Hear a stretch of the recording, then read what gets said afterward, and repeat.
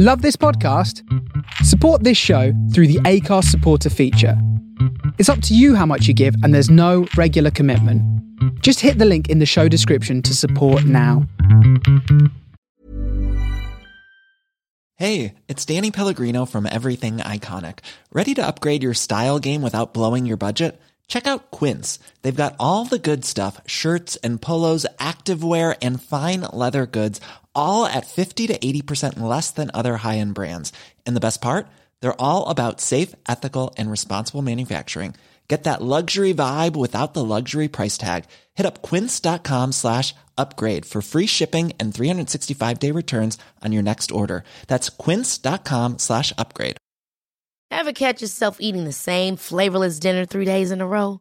Dreaming of something better? Well, HelloFresh is your guilt-free dream come true, baby. It's me, Keke Palmer. Let's wake up those taste buds with hot, juicy pecan-crusted chicken or garlic butter shrimp scampi. Hello Fresh. Stop dreaming of all the delicious possibilities and dig in at HelloFresh.com. Let's get this dinner party started.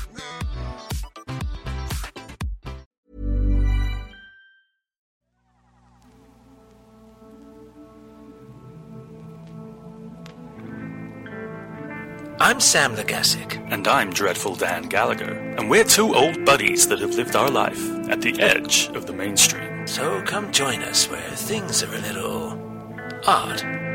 This is the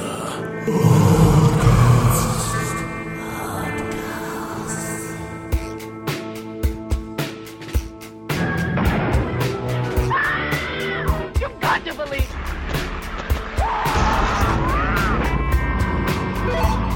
It's alive! It's loose! This earth of yours will be reduced to a burned-out cinder.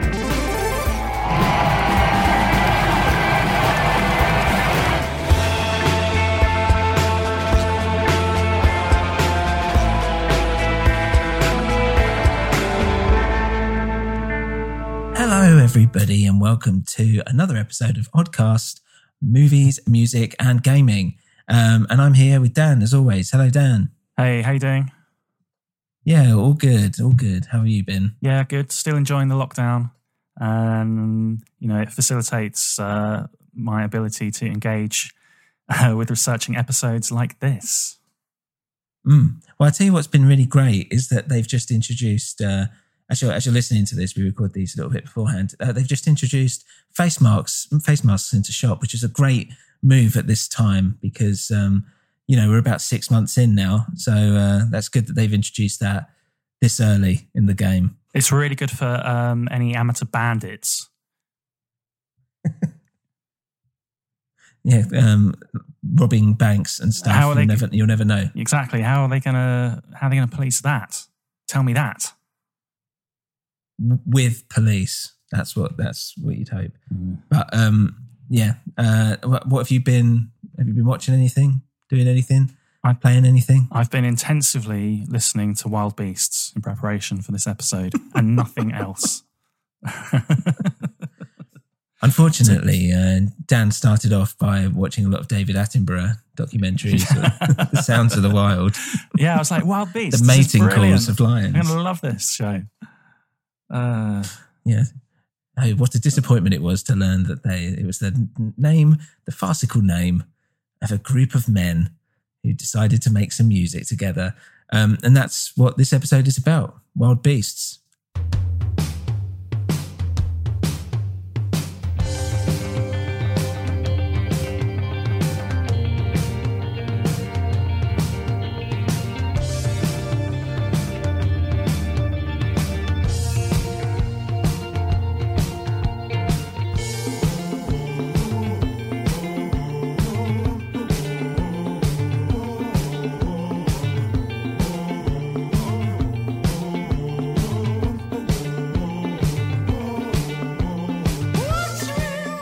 So Wild Beasts, why have you chosen this one?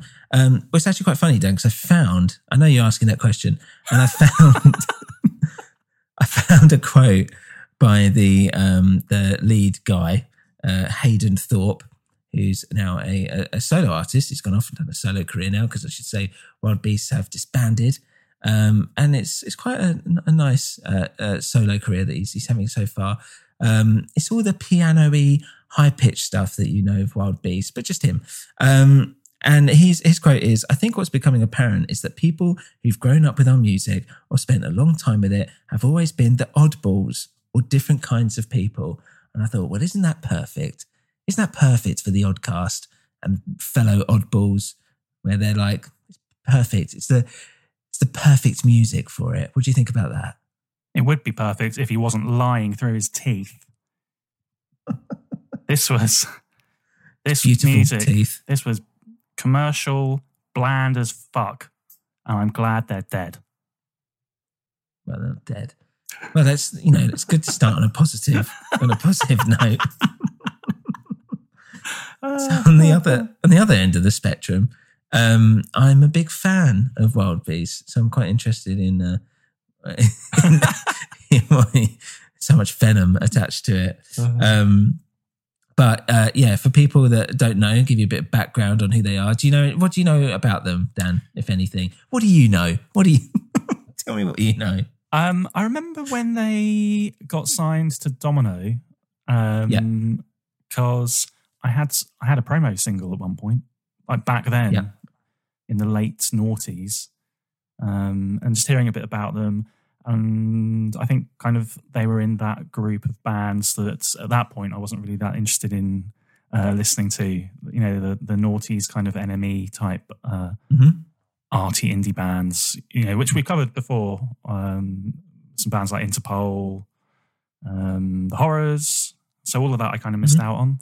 I turned a blind eye to them, and then I didn't hear anything else about them until you told me recently they broke up. Because they've always been a band that I thought, they're a new happening group on the scene. I should check them out at some point. So it's a bit shocking to realise that their whole career has flashed before my eyes and they're gone. Makes me feel terribly old. Yeah, been and gone. So I kind of started. Well, I first heard. We'll go into it a little bit, but I first heard Assembly, which is one of their first singles, I think, and I remember hearing it, and I can't remember what specifically it was, but when like HMV used to throw in, when you bought an album, they used to throw in like another CD which just had like 20 songs on or whatever. Oh, like a sampler. Bands. Do you remember that? Like a sampler thing.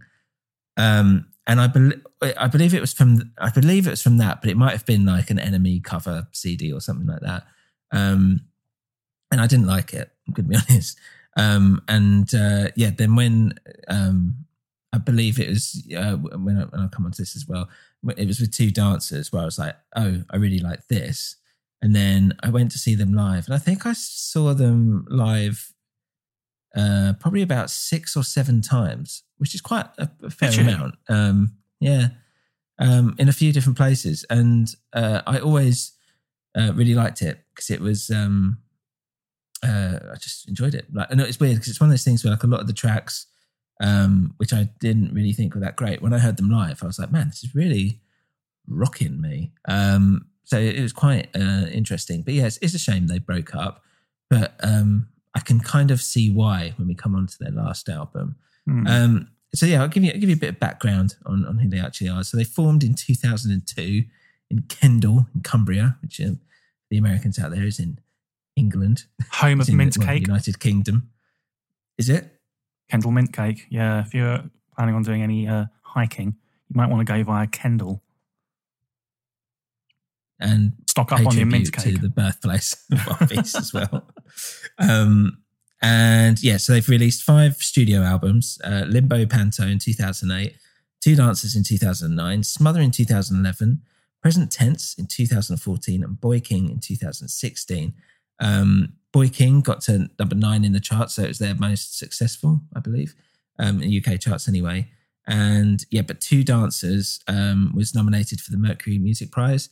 For people that don't know, it's quite a prestigious annual thing where like the idea is that if you get nominated for a Mercury Music Award, you've all won, but there is actually just one winner who kind of takes home the prize, even though the prize isn't actually that great. It's more about like cred. But they're generally seen, how would you describe it, Dan? They're generally seen as quite like muso kind of bands, but like still a bit mainstream, I suppose. Yeah, that's how it just I kind of see fits in. Yeah, I mean, a lot of these days they try and keep it quite diverse as well. So it used to be like a bit more indie, I would say, but now it's kind of a lot of the winners the last few years have been like grime artists or rappers and stuff like that. If I remember rightly, it's whatever's in in the media at the time. I think all the bands come from major labels, or Domino, which at this point in time, to all intents and purposes, is a major label, even though it started as an indie. To me, it's the Guardian Readers Award for music. Yeah, it's like critic darlings, but still kind of mainstream, basically. They've still got some major release behind them, but like you say, everyone that's nominated gets a nice Mercury sticker on the front of their CDs and a nice big upswing in sales, I'm sure. Yeah, well, it was obviously a bigger deal back then than it was now. But like Idols for Joy, the last album, I can't remember, but Joy is a Discovery of Invention or whatever, but that's, I'm thinking Joy, Discovery, Invention, Biffy Clyro, which is completely not the right thing. That was nominated, for instance, and they performed awfully. They performed, what track is it? I'm going to absolutely, Never Fight a Man with a Perm on the award show. Yeah. And it was dreadful. It was really bad. So it's just like, when it's like a band are trying to go like crazy and like, look, we're so cool, but we've been acting crazy like every night on our tour for like so long, and they're all like dancing up and down and like jumping around, but it's just people on tables just watching them, and you can tell they're like feeling a bit awkward about it, but still realize they have to like give a performance. And it just fell really flat, and I don't know, it just didn't really, I think they were just out their depth at something like that. Painful. It was a bit weird. So that's the American Music Awards. So yeah, Two Dancers was nominated for one of those. It's fairly prestigious, especially in the UK music scene. That was their kind of critics' choice almost. The band started with Hayden Thorpe and a guy called Ben Little, guitarist. Then they got their mates Chris Talbot and Gareth Bullock to join. They all went to uni in Leeds, and then Bullock was replaced by Tom Fleming, who, if you listen to the music, he does the kind of more deep singing, and they kind of complement each other quite nicely, I guess. I mean, this is something up for discussion, which I'm sure we'll get into. But yeah, Hayden Thorpe's all like very high-pitched voice, and yeah, Tom Fleming's very low-pitched. So by this point, they'd released 3 EPs, a self-titled demo, 2 more called Esprit de Corps and All Men. I couldn't find any of these. I don't know where they are, so I've no idea what they were like. Then they signed with a label called Bad Sneakers, and then there was their first single, Brave, Bold, Bulging, Buoyant, Clairvoyance, which was then re-recorded. I think that one got to number 17 on the UK indie charts, but then they signed to Domino, as you said, and then they went on to release their first album, Limbo Panto, and that's when they started to get real recognition. Enemy loved them, and Two Dancers was named as one of the best albums of 2009 in a lot of top 10 lists, whatever. And I guess, like, what kind of music is it? So this is what I had a bit of trouble over. A lot of people, I mean, I kind of saw it as a little bit like, I don't know, like art pop or something, or maybe it is just simply like indie, for whatever that's worth. Like some people have called it art funk, that it's slightly funky. I'm not actually sure about that, but as they kind of went on, I feel like, through their career, and we'll go into this, they kind of pared down their sound, and then by the end, weirdly, by the last few albums, they kind of seem to build it back up again. So it's kind of weirdly like circular in the way they've gone from their first to their last album. Yeah. I thought that it was a little, trying to close off the circle, maybe. Maybe they knew they were on the out. Yeah, I think that does kind of come through. There's an element of desperation, that last album, if you ask me. And yeah, I don't know how else you'd say it. Like, I always think of them, when I think of Wild Beast, I always think of kind of more like sensual, raw sound of it. It's quite intimate, I should say. It deals a lot of the lyrics deal with like the masculinity, femininity, and where that kind of line blurs. But yeah, if I had to put a pin in it, I would probably just call it indie. Pretty much. That's pretty much how I'd go with it. Like, I mean, there's diversity across these albums, but at its core, it's kind of piano-driven, quite earnest, kind of like indie opuses that are very kind of emoting. Yeah. I mean, I would say it's melodrama as well. Definitely. Operatic almost in that sense. And a lot of that's to do with the vocals, isn't it, really? And I really thought his vocal, initially on that first album, I mean, it was quite difficult at first, but over a few listens, I really came to kind of appreciate that that's quite a unique voice. Very melodramatic. Like you say, it's like pseudo-operatic and kind of fawning, and it's almost like drama school pretension. But it's knowingly and deliberately like that. It's almost too much. But then it strains sometimes into like quite sort of like kind of like lusty almost kind of growl. So it's really strange, and it's just, I think it's a shame that over the course of those albums, he seems to drop a lot of what's unique about his voice and just stick with this kind of like a trembling falsetto that's probably a lot more palatable to more people. And even before that first album, I listened to the first single version of what's it called? Bulging Clairvoyance. Yeah.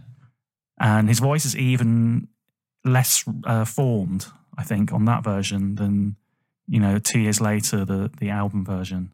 It's quite interesting, I think, how his voice developed. And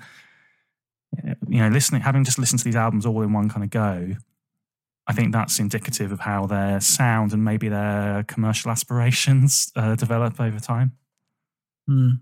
Yeah, I think so. I think you're right. I get the sense that Hayden, the guy that you're talking about, does and I might be wrong, actually. I should have really researched this properly, but I think he does most of the songwriting and all this stuff. Like, he's the kind of driving force behind the band. So it could be a sense of like he kind of settled into his groove a little bit and kind of wanted to do more of that stuff. But yeah, you're right. There's an element, especially in those early songs, where it does feel like a little bit more that kind of like rawness, almost that kind of new sound that he's kind of experimenting with in terms of his voice does kind of get lost after a while. Sometimes it becomes a bit more like produced almost. Yeah, but maybe, to give him the benefit of the doubt, I found that kind of quirky and interesting, but maybe he thought, this is just an affectation and I'm going to drop that as I find more confidence as a singer and a songwriter. Yeah, true.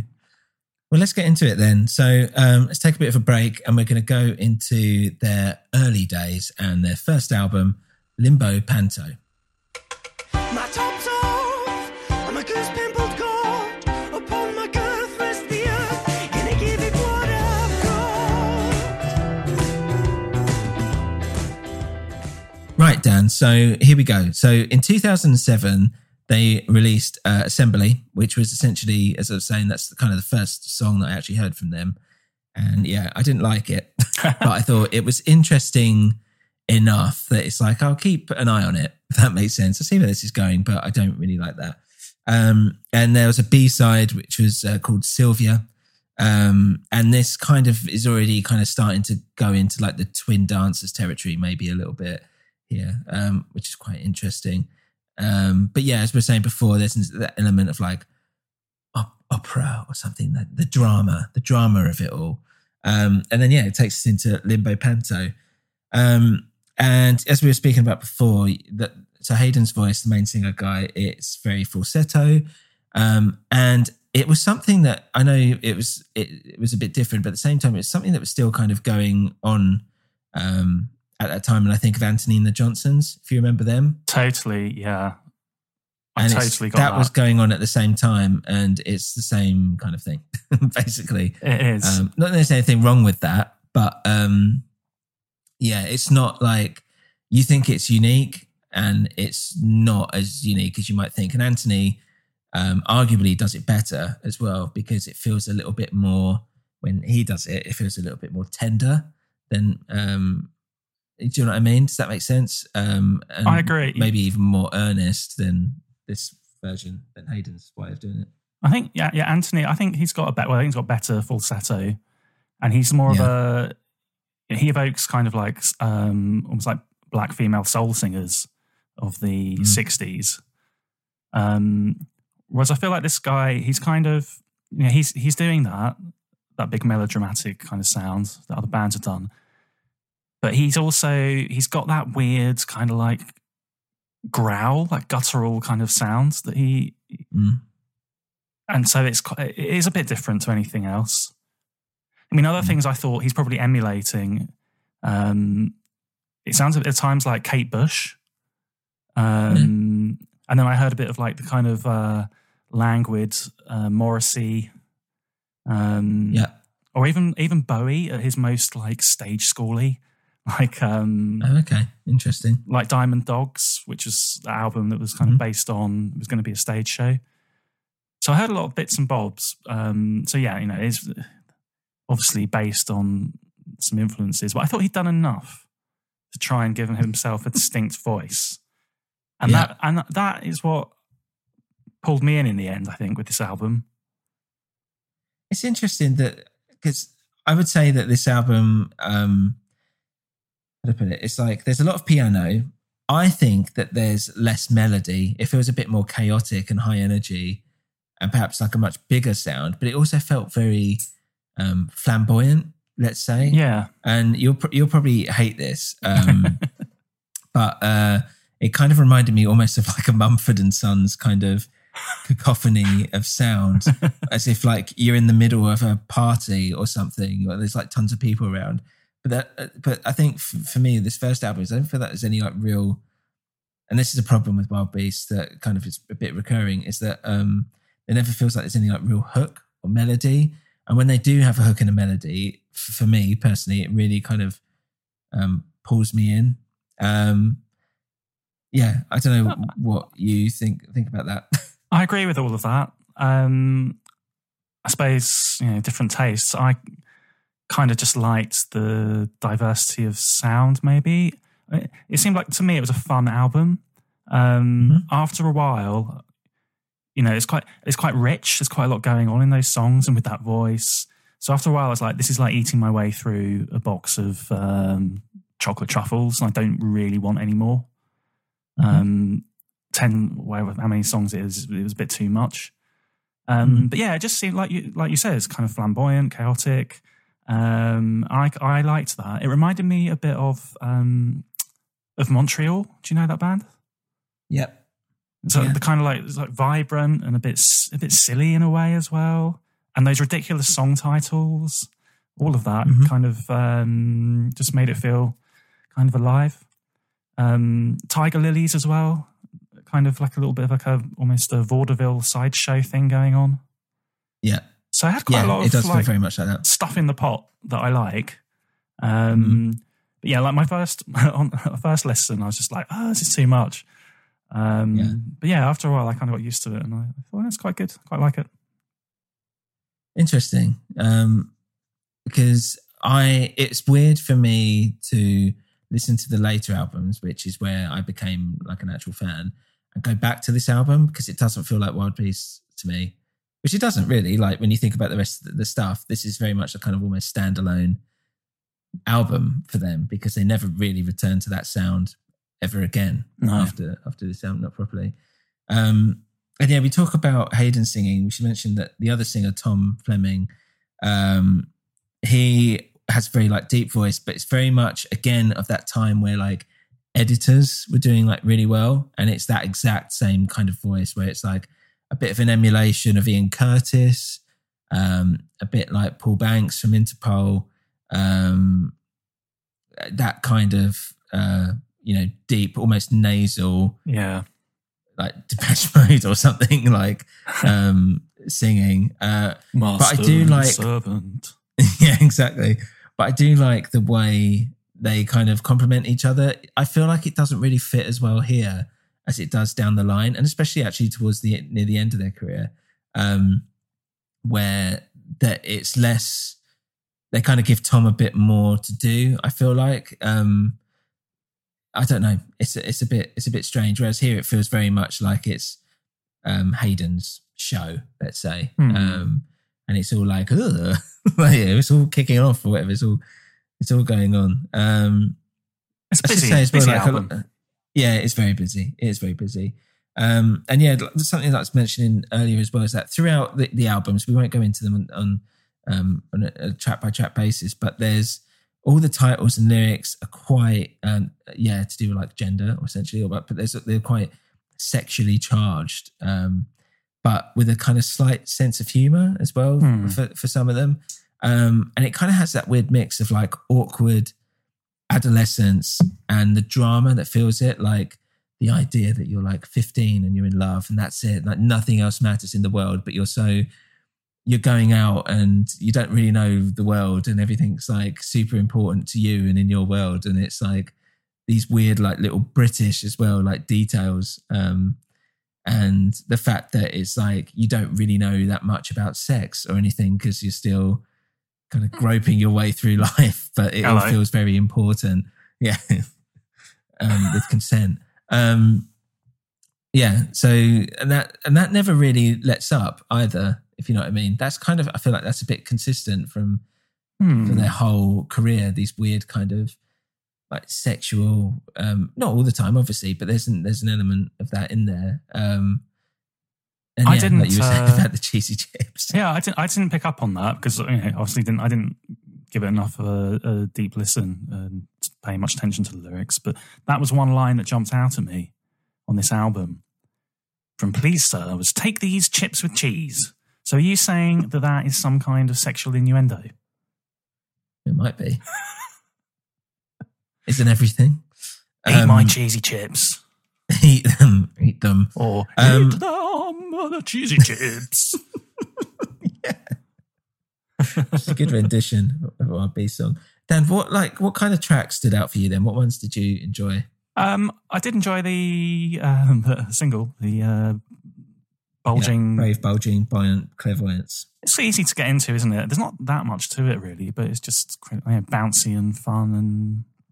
And what else? I really like the first two songs actually.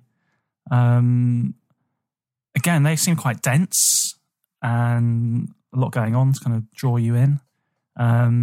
So for me, it was like the ones that were probably the more in your face ones. Well, let's have a listen to Brave, Bulging, Buoyant, Clairvoyance. Anyway, this is their first proper single, and yeah, people can kind of get a taste of it at home. Lovely.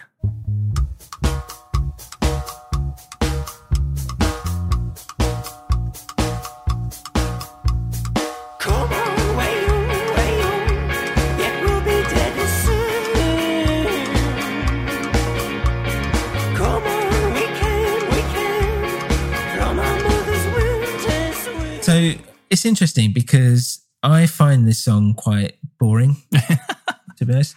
I think like some of the guitar parts though, listening to it kind of hint at what might come a bit later, that kind of like high pitched staccato and there's lots of delay kind of going on. Again, that's something that's very common at the time with Interpol and editors and stuff like that. But to be honest, like even when I hear bands do that now, I still love it. So maybe it's just me. But yeah, that was the kind of one that broke them out. What was your favourite on her? Well, for me, Devil's Crayon was probably my favourite. Amazing. That was a single as well. That's amazing because I put that as the Devil's Crayon single is pretty tame and bland compared to the rest of the album. Well, let's let people have a listen to that, and they can, seeing as we put it so close to the other one, and they can and see and compare. Hold on.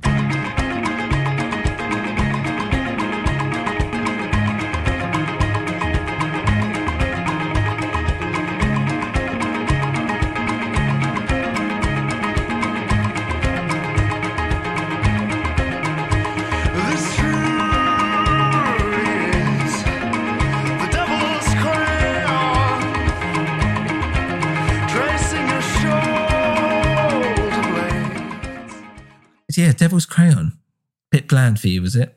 Yeah, but I mean, obviously, someone at Domino thought it was a good song because that was the second single, I think, wasn't it? After yeah, Well, it would have been me. I would have been that person. His grinning soul as well. I don't know why, but it reminded me of watching like anime in my bedroom when I moved back to my mum's or something. Like, it's getting dark outside, and it's just this feeling of being like in a strange place. It was a very like it was just a weird memory that kind of like hit me when I listened to it, and I think it might have less to do with the song and more to do with the flashback that I got. Oh, so you were actually listening to the song in that bedroom? Well, I must have been. I presume I was, because that's it kind of flashed into my head. I thought you were just like, when I listen to this, I get anime, I get my childhood bedroom situation. No, yeah, well, maybe. But why? What did you think about his grinning soul then? I liked that. Something we can agree on there. Yeah, and actually, I picked a few. I think I heard some stuff about like a whale's skull or something. There was some intriguing kind of like folkloric, nice lyrics in there that I thought were fun. Right, nice. Okay, cool. I guess I'm just kind of going through some more of my notes here. I've put here like there's a slightly jazzy vibe to this album, and some of it feels like quite spontaneous. And what was it? I put She Purred is kind of indicative of that. And it's something that I completely forgot about really until I came back to this album, that nothing feels like structured, basically. It all feels a bit like constantly up in the air. Yeah. And I don't know, maybe that's something that I'm just not getting on board with. I'm not sure. Yeah, I think you're right though. It's just a matter of taste, really. Some of it is quite jazzy, and yeah, there's some really interesting like drum rhythms and things going on this whole album. Which again, well, there's one thing about Wild Beast. Yeah, there's one thing about Wild Beast constantly is that I always think the drumming's quite interesting, but then listening to all their stuff back to back, I actually think it's quite similar. Yeah, when I think about it, but when you're listening to it, off the cuff, it does feel quite interesting. So that's kind of the album. What did you think about the cover, by the way? Didn't really. I saw it. It reminded me of there was the Rapture album Echoes. It reminded me of that, where it's like them in different colours or something like that. But it just feels like like a really boring standard kind of okay indie cover. Yeah. Like just absolutely nothing to it. Bit blurry. Yeah. Some guys band, blurry. They're kind of moving some colours or something. I don't know what this is. So I guess like kind of overall with the album, I don't think it's actually that amazing, but I think it does kind of hint at something a bit different. And it is quite unique, definitely kind of like a different sound, I guess, especially from what mainstream audiences may have been listening to. But yeah, it wasn't quite for me. So yeah, I'm interested in what you think. I enjoyed it. I wouldn't say it's a vital or essential album. But, like I said, there's some bands that I compare it to that maybe do that kind of thing a bit better. However, I think it's a high watermark in the band's catalogue, so it's all downhill from here. Excellent. Well, just to kind of go into a little bit about the B-sides, I won't hang on this for too long, but Devil's Crayon had a B-side called, I think it's called Treacle Tin. That's a good title. It's awful. Oh. Well, you might like it. I don't know. I thought it was awful. And there was the B-side to Brave, Bulging, Buoyant Clairvoyance. This is a track called Mummy's Boy, which I actually quite like. It feels a bit like epic and a bit sad and jubilant, which, as you know, like I kind of like that kind of mix. Yeah. And I like it more than what's actually on the album. I put here that it feels weirdly cathartic. Mm-hmm. Great. There's also an acoustic version of Brave, Bulging Bumholes, which I don't care for. Because I don't really like the song that much anyway. So the last thing I want is to kind of strip back the production and just have his vocals all over the place. So that's it for that. Any last words on that album before we move on? I wonder why they chose not to put the first Domino single on the album. Both of those two songs presumably can be considered rarities. I'm interested in what those EPs sound like as well. If anyone's got any, then send it in or whatever, any links or I don't know, whatever. But I couldn't find it anywhere. I didn't exactly go, searching through record shops or anything like that, or trying to find any off eBay. But yeah, I'm intrigued in what those EPs sound like the very, very first sound of their sound. They're not on Discogs, so I'm guessing they must have just been stuff that they made themselves and probably sent them out or sold them at gigs or something. Yeah, maybe. Okay, well, we're going to take a break and then we're going to come back to their second album, Two Dancers. See you in a bit.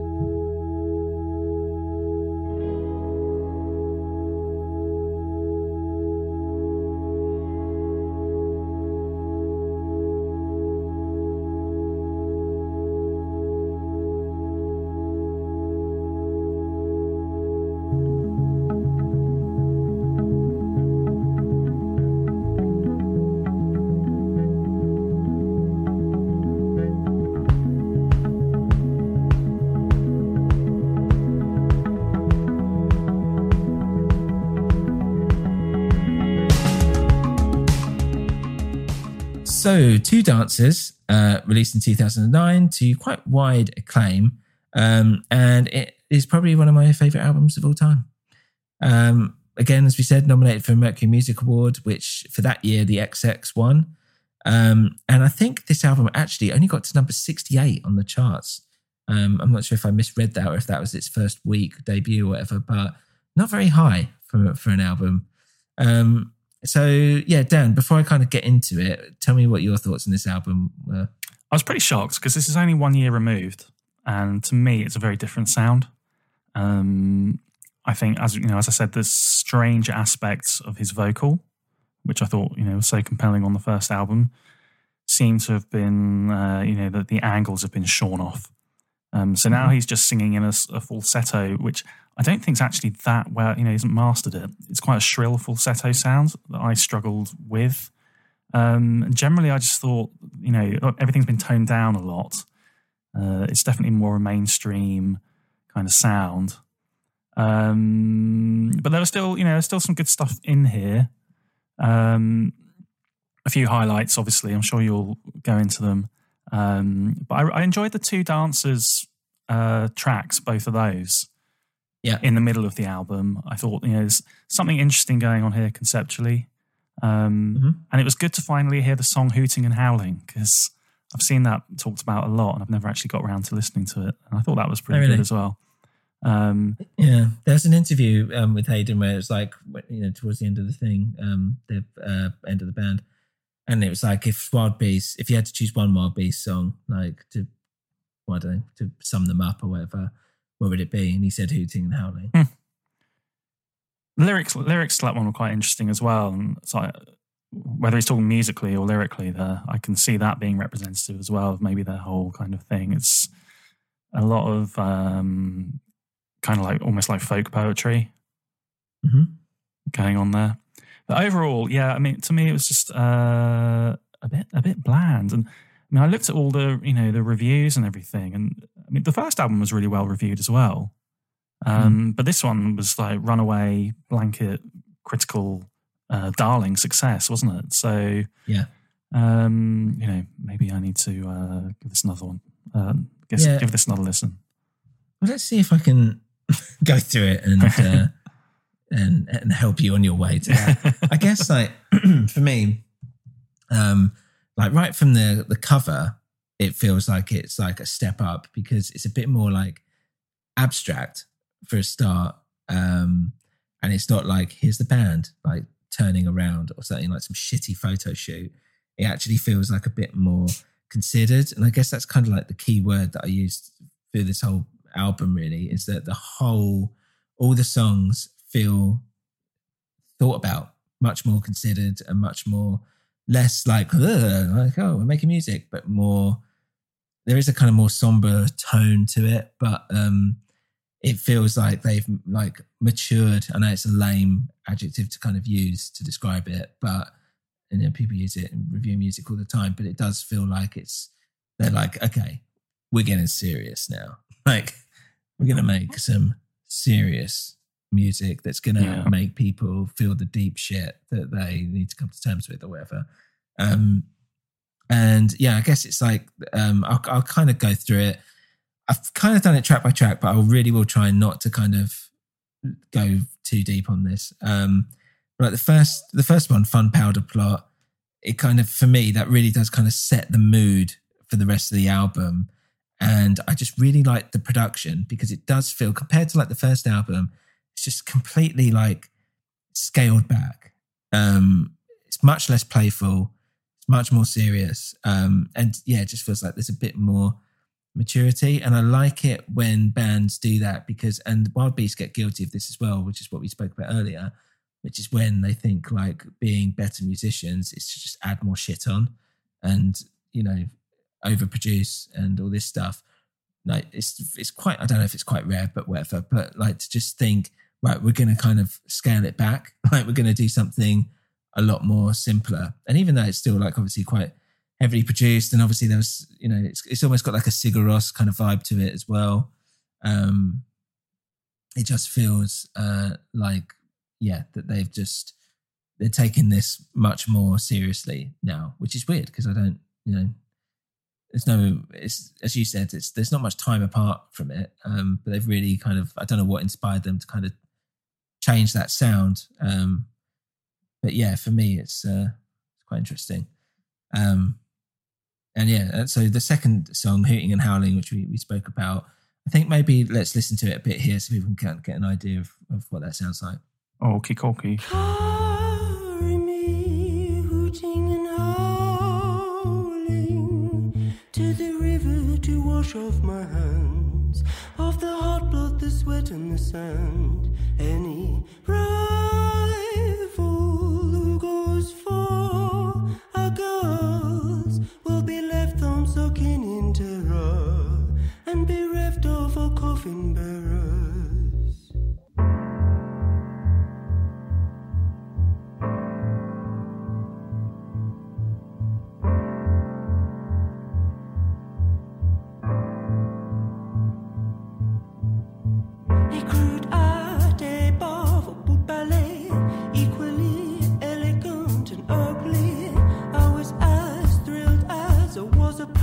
So, what does that hooting sound like, Sam?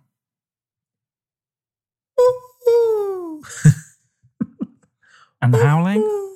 Oh, that's pretty good. That should have been on the B-side.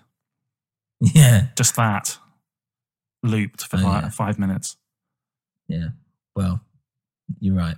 But unfortunately it wasn't. Instead, we got this classic track. Yeah, I guess it's kind of like, again, like with the songs on here, it all feels very delicate, feels very small, at least it starts that way anyway. And it's weird because you said about his vocals, because I feel like they're a lot more, as you were saying, like that whole sound of his vocals from the first album, I think still happens here. Like, you know, he's like, we're just brutes or whatever, like that kind of, he's really pushing that out. Like distorting his voice as he's doing it, which is a bit like the Clairvoyant song from the last album. And I don't know, I just feel like it's a little bit more authentic than the last album. Yeah, I can see that. I can see that. I think, you know, everything you said I agree with. I suppose it's just a matter of whether you see it as having been successful or not. Yeah, well, yeah, exactly. I think for me, yeah, you know, some of these decisions, you know, to do a more mature sound, be more authentic, definitely be more earnest, stripped back. I just don't know if the songwriting has supported it. I've got some strong Idlewild vibes that stirred up some very bad memories to anyone who knows that band. They were really good, and then they obviously decided to mature and try and go for a more commercial sound, and just were absolute dog shit forever. Yeah, but I think, yeah, I mean, like Idlewild, again, what the problem was with that as well is that they did go way too overproduced. Obviously, they lost any kind of not that they were particularly punk, but they kind of lost that, that's just gone. Yeah. Them. But also, there was no like actual like proper hooks or melodies really. Like the songs just weren't interesting. And I can see what you're saying about this album, but for me, this is still interesting in a different way, if that makes sense. Yeah, maybe I need more time for the hooks to present themselves to me. Yeah, and it feels like it's, instead of like forcing it in your face, which I feel like the first album was a bit like, this one is a bit like, we're just going to let the music kind of speak for itself a bit more. And we're still like changing things up because like within each song, there's still like, and they do kind of do this towards the end of their career as well. There's different things that happen still within like the one song, and that variety I think is quite cool. And that's the problem with a lot of the shitter Wild Beast tracks, if I can say that, is that it starts to turn into like a drone. Like there's just nothing. It's the same. There's no hook. There's no melody. It's just like someone's fucking about on a keyboard or something, which becomes a bit of a problem. But yeah, so and the other track, All the King's Men, which is a single as well. I like how it has this like strange aura about it. And again, it's kind of, I really love the guitar in this song. And I think, that's also part of it, is that I'm a big fan, as you know, Dan, of like delay pedals and like creating like these, like the atmosphere of sound of like just through, guitar basically. And textural stuff. Yeah, exactly. And there's a lot of that here.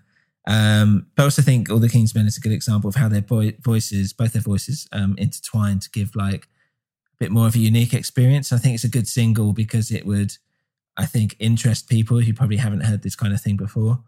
And then I'll kind of crack on with the other ones. But When I'm Sleepy, very short. I quite like the way that there's a lot of there's about 3 or 4 of these really short tracks that kind of break up the album a little bit. So they're not necessarily like full-fledged songs. They're more like, here's like a little bit that maybe we jam together, or that's like something that's like on the floor of whatever, but we really like it. And instead of trying to pad it out into a song, we'll just use it how it is to kind of break up for the rest of the songs, if that makes sense. And I really quite like that because it feels like it keeps everything moving. Yeah. Which is quite nice. And then one of my other favourite songs is We Still Got the Taste, Dancing on Our Tongues. Really fucking love those guitar harmonics and with the piano there as well. I just think it's just like a beautiful sound. And also like it's, if I'm reading it right, it's like it's about like it's the sadness that surrounds like sex basically. Like that, it feels like that melancholy should almost be like, I don't know, like unjust, but it also like resonates with the sadness that sometimes surrounds love and the act of making love, and it plays with like the duality of it almost. So there, for me, there's a lot kind of going on in that song, and that's why I like that one. So what's going on? For me. What's going on? What's going on then with these two songs? Living dancers. Why is there 2 of them? Presumably as well, for any vinyl audio files. I'm assuming that this was the close of side A and the opening of side B. Oh, never thought about that. Maybe while you're telling everyone, I'll go and research that. Check it out. Yeah. Well, 2 dancers. Yes, there's a part 1 and a part 2 next to each other. And yeah, the guitar, again, they've done a cool guitar sound here, which sounds a little bit like a sitar. And whenever I hear stuff like that, it reminds me of Fortet, and especially like his album Rounds, which was probably my favorite album of that year. And it kind of gets me in this weird, like, I don't know, like chilled out, ethereal mood. It's weird. So whenever I hear that kind of sound, I like it anyway. So I'm a bit biased when I hear guitars like that. Again, it's still very delicate. It's quite fragile, but you've got these like strong voices across the top of it. And again, yeah, it's that weird kind of like masculinity versus, well, not versus, but like accompanying femininity. You've got this very fragile, and I'm saying obviously not going on about women are weak or anything like that, obviously, but it's a very feminine, light sound. And also with Hayden's voices, which can, kind of that falsetto voice mixed with these like sometimes big, harsh, distorted kind of thicker sounds, which feels quite masculine. And I don't know if that's something they're even aware of, but because of the stuff like to do with the lyrics and whatever, I feel like they really like kind of focus in on it and play up to it. Don't know. I presume Two Dances is a pretty straightforward reference to two lovers, right? Yeah, sexy things. A sexy song. Two sexy songs that come together. Was it split in the final? They are the two opening tracks of side B. So missed the trick there, boys. Oh well, never mind. And yeah, This Is Our Lot. Again, I kind of raced through these. I think it's another incredible track. Shows how the album is a lot slower. And there's a sadness here. And, and it's kind of like a sadness to do with like life itself, how, you graft all the time and it's tough, but at least you've got each other, like with your loved one. And I don't know, it's just quite, this is our lot. This is what, it's what we have. It's quite nice. Did that kind of do anything for you? Or were you still not enamored by it? These few songs after Two Dances, I confess, passed me by a little bit until we got to the end of the album. Yeah, which is fair enough.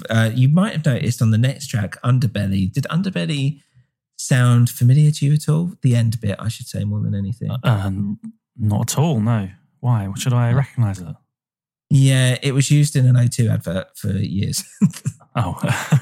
And a lot of people, I remember whenever I'm playing this going, isn't this off the advert? Shut up. Yeah, it's off the advert. Leave them alone. And yeah, again, it's quite beautiful and a bit spacey and whatever. Is this another kind of linking track? No, it's weird because it just ends. Like it literally just stops at the end and then goes into the next track. I remember that now. I'm being puzzled by that. I quite liked that though. That actually, I liked it as well. So, and we're done. All right, turn it off now. That was one point in the album where I actually sat up and took notice. Yeah, because you think something's fucked up. Huh? Because, yeah, it's really weird. And yeah, Empty Nest is pretty good. I quite like that song as well. And then Through the Iron Gate, which is the last song, I normally skip just because it feels like it's quite a haunting ending, which is fine, but it feels like it doesn't really have the same weight or like a real hook. And there's almost this weird anger behind it, which feels out of place with the rest of the album, which I'm guessing is why it's probably at the end. But yeah, I don't really like that as an ending. Don't know, what do you think? Won't surprise you to learn that this is my favourite song. For that very reason. You're right. I did think it was out of place. So, if you've enjoyed this album, if I was in charge of producing and sequencing this album, I'm not sure I'd have put it there. Well, should we have people listen to it for a little bit? Since it's your favourite track off the album. If we must.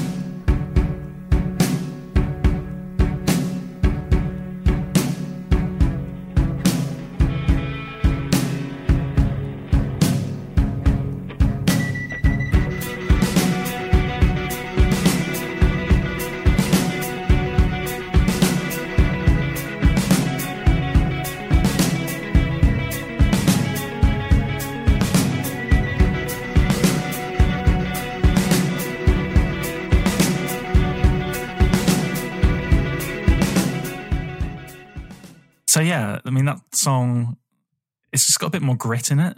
And like you say, there's a bit of anger, there's some edge. And that's why it kind of spoke to me, resonated, because I'm such an angry young man. Young? Too late for that, mate.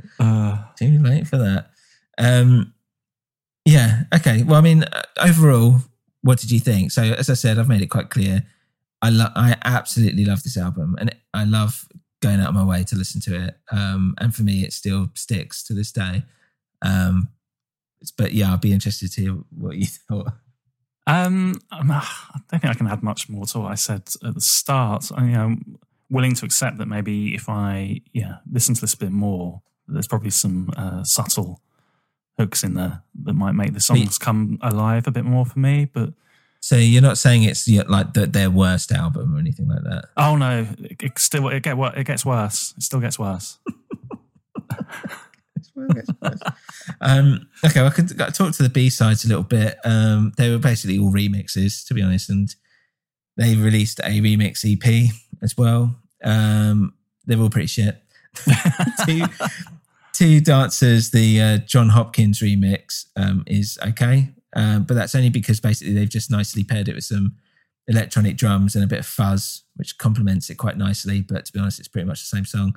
And one remix, which I was quite interested in, was I don't know if you've heard of this guy, Oneohtrix Point Never. You heard of this guy? No. So the only reason I know, yeah, exactly. The only reason I know of his work is because he does a lot of work with. He basically did the soundtrack to a film I love called Good Time. He works with the Safdie brothers, who are a directing duo, and they recently did Uncut Gems, which is on Netflix, and it's basically a shit version of their Good Time film, to be honest. But it's quite like, it's how do I put it? It's synth. It feels like quite 80s, but like when my wife hates it, like when she was watching Uncut Gems, she was like, I fucking hate this music. And I was like, I don't mind it. I was like, I think it's the same guy that did the last film, and it was. And he's done stuff with like Tim Heidecker as well, who we both like. Oh, yeah. So, yeah, it's quite interesting. So he did a remix of one of the songs, and I think Two Dancers as well. The actual song, I can't remember the actual song, which is a bit useless. But he's basically put like a chip tune over the top of it, and I'm not really digging it, to be honest. It's quite lazy, in my opinion. So yeah, those are the B-sides basically to the singles. Nothing that great. Do you think those remixes, though, might have informed then their decision for their next step?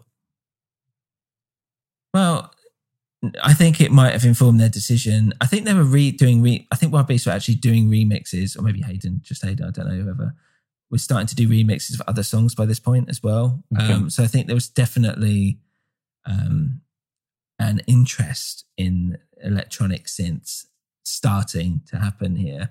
I mean, from that album anyway, but it's not as prevalent as it comes on later on. But yeah, I do feel like they're definitely taking a step in that direction, but it comes more into the fore, doesn't it? Kind of further down the line. But yeah, let's talk about the next album, Smother, and take a little break.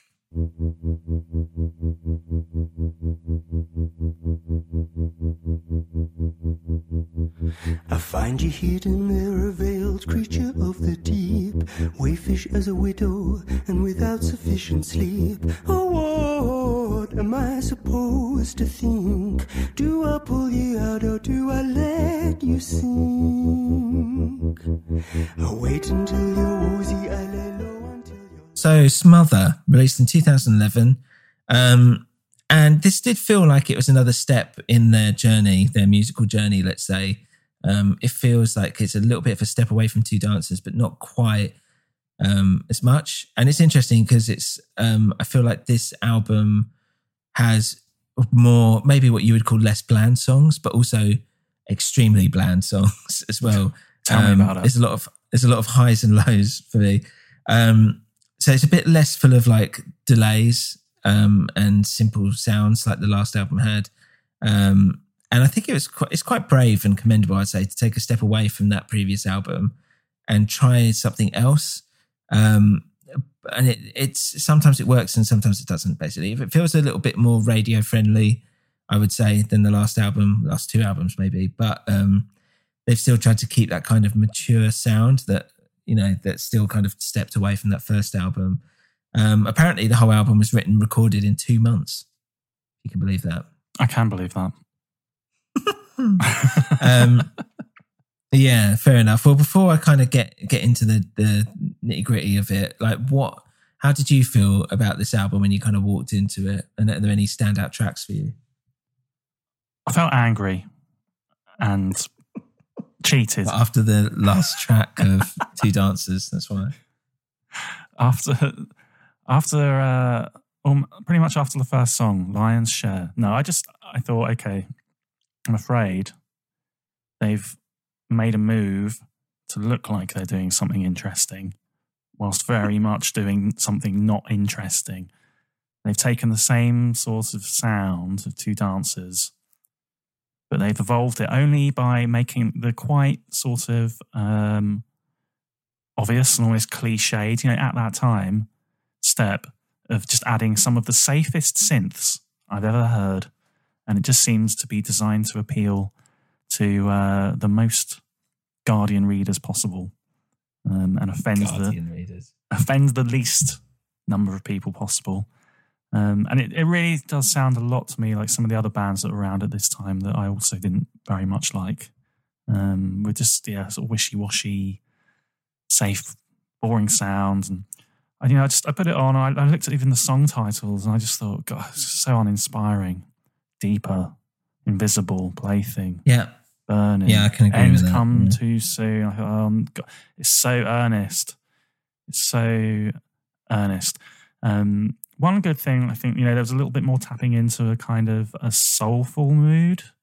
Some of it's quite sort of silky and sultry, which isn't really, my kind of thing. It's not to my tastes. But I did appreciate that they'd introduced that element, and some of them, some of the moments in songs, I think that was handled quite well. Plaything was really the one I think that jumped out at me, where that was done quite successfully. Okay. Should we have a listen to Plaything? Yeah.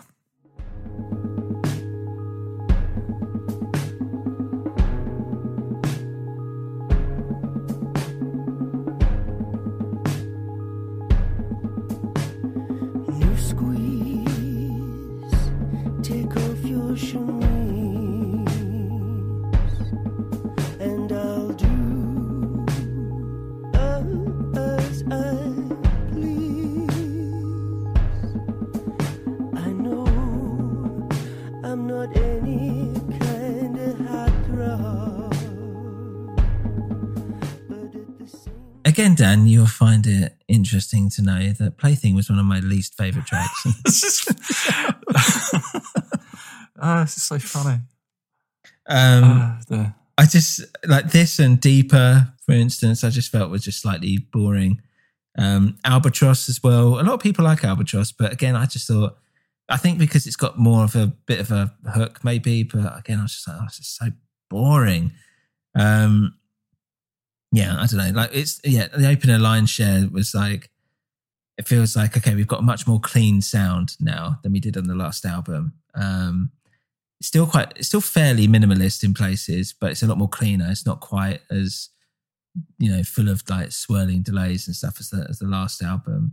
And it all feels like, I don't know, non-intrusive, like, line share specifically kind of eases you in.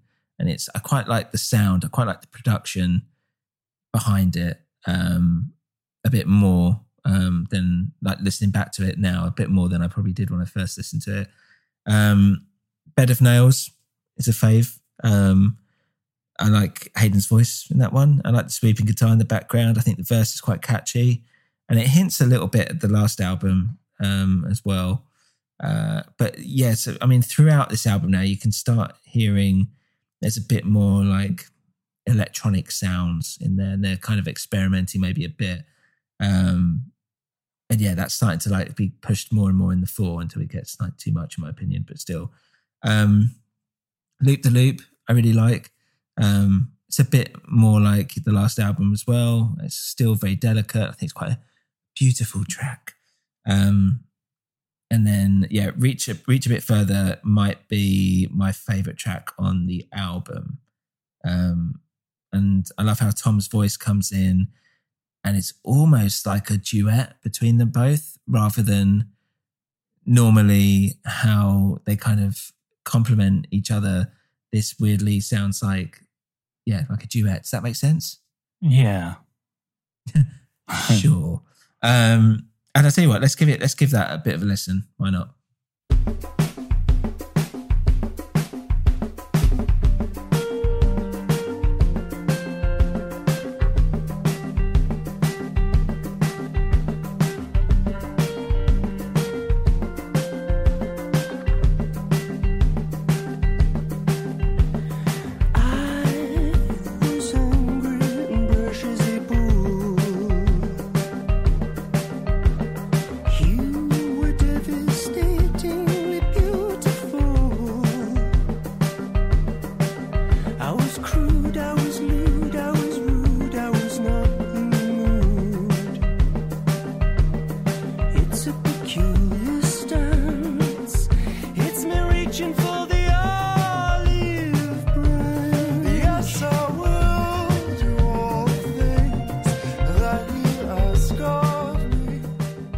see what you mean. Dear Jack, reach a bit further.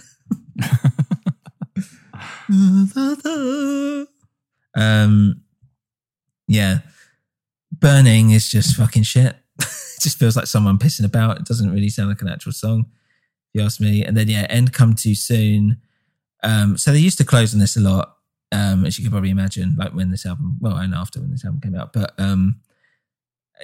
it feels like a good ending. It's a bit more optimistic, especially since Through the Iron Gates, whatever, of the last album. And I think it's still quite nice and gentle. And I think it sums up that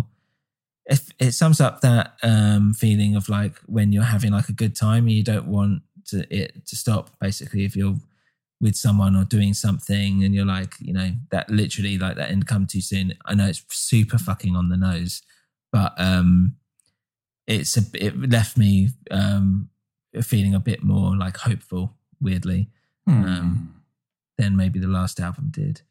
But yeah, for me, that's the album. So yeah, I think like personally, it's got some like real highs. Like as I said, I really like Reach a Bit Further, Loop the Loop, Bed of Nails, probably my top 3 tracks, I would say, not necessarily in that order. But yeah, some of that stuff, I'm just like, just have to get through it. It's starting to become a bit like almost lazy. Some of it, or like a bit like what's the word I'm looking for? Like indulgent. I want to say self-indulgent. Sorry, that's the one. Yeah, self-indulgent. And I think that becomes a bit more of a problem later on. But yeah, that's what I thought about it. What about you? Yeah, just have I been able to change your mind about any of this so far? Not on this one. No, not on this one. What did you think of the cover? I liked it. Again, it's a bit more like the first one was like a band album cover, whatever, boring. Second one was like, oh, we've gone a bit arty, and I quite like it. And it's also like weirdly like sexy in a weird way, which is quite cool. This one is like design, if that makes sense. It's like, I like the colours. I think it's quite striking. I mean, it's not necessarily like groundbreaking, but I quite like it, to say. I thought it looked like a CD from Sunday Supplement, Mail on Sunday. Or maybe a piece of art that you might go and buy from IKEA.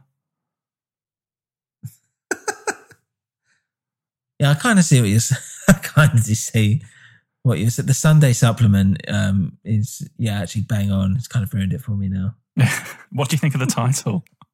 It's something that it's like, yeah, when I think about it, when it's like the top 50 film reviews or something, I don't know. It'd be like written on the front of it. What did I think of what? Sorry, what was it? The album title. Smother. Yeah. I think I'm guessing you're going to say something negative about it, but I quite like I like the word because it's always like, it's like mollycoddling kind of thing, but like to a degree of like, there's an element of death in there. Yeah. So like you can it's almost like killing someone with love. That's what I kind of think about Smother.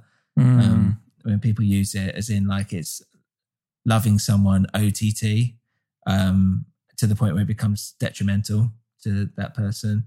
And yeah, I think it's quite a cool title, but it doesn't really, I guess it kind of, I don't know, speaks to their whole spiel that they're always digging at in terms of like love and sex and drama and whatever. Makes sense. But I think it's a fairly good title. Yeah, it's a shame. I don't know about what limbo panto, like I don't know what that means. That's just 2 words picked from a fucking dictionary. As far as I'm concerned. The panto side of it makes sense because it does feel quite pantomime-y. Yeah. And the music does sound like it's in constant limbo, so maybe it does make sense. I don't know. But that feels more like a kind of like thing of someone's just gone, oh, these 2 words kind of sound like something, and stick them together. Whereas 2 dancers, as you said, sex, 2 lovers, the dance being like a sexual act, smother, loving someone to death, essentially, almost. So it feels like there's a bit more meaning behind that. Now you've shared that theory, it just makes me think, yeah, they've really missed an opportunity here. Could have done a really cool cover, you know, someone holding the pillow down over someone's face. Xerox kind of punk rock cover, like mid-80s, Reagan era. Maybe Smothering Reagan. Yeah, it's like it's like a nice like matriarchal like woman, and then some little snot-nosed kid who's getting killed by the mother, the smothering mother. That's what. Yeah, but it was like The Offspring. Yeah, that's what. That's what it'd be. Yeah, that Americana literally art. Yeah, I guess I remember it's worth keeping in mind that they're called wild beasts, and I think that is supposed to be sexually provocative in as and of itself as well. By the way, if you ask me, they should have called themselves mild beasts. That's a good one, isn't it? Bet no one's or if they really went into the electronic side, wild beats. Oh, or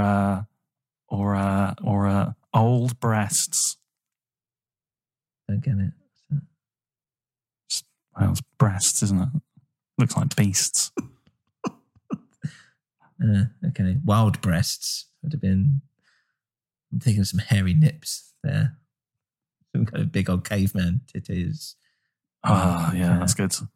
That's good. That's what this album just lacked in any kind of anything evocative of any interesting imagery. Prehistoric sex. You've filled that need for me. It's not the only need that I filled for you over the years.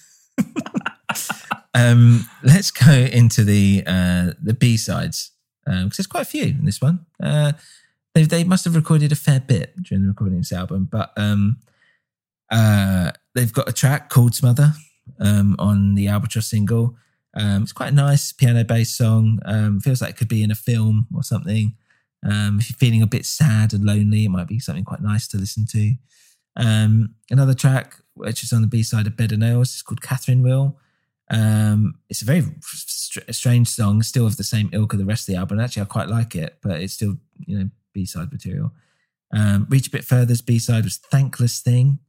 I actually really like it. I feel like it has its own weird mini journey, and there's something almost slightly magical about it. So that might be one that's worth checking out. Stray, it was a digital only song, I think, and it's meh, there's nothing to it really. Yeah, and that's basically it.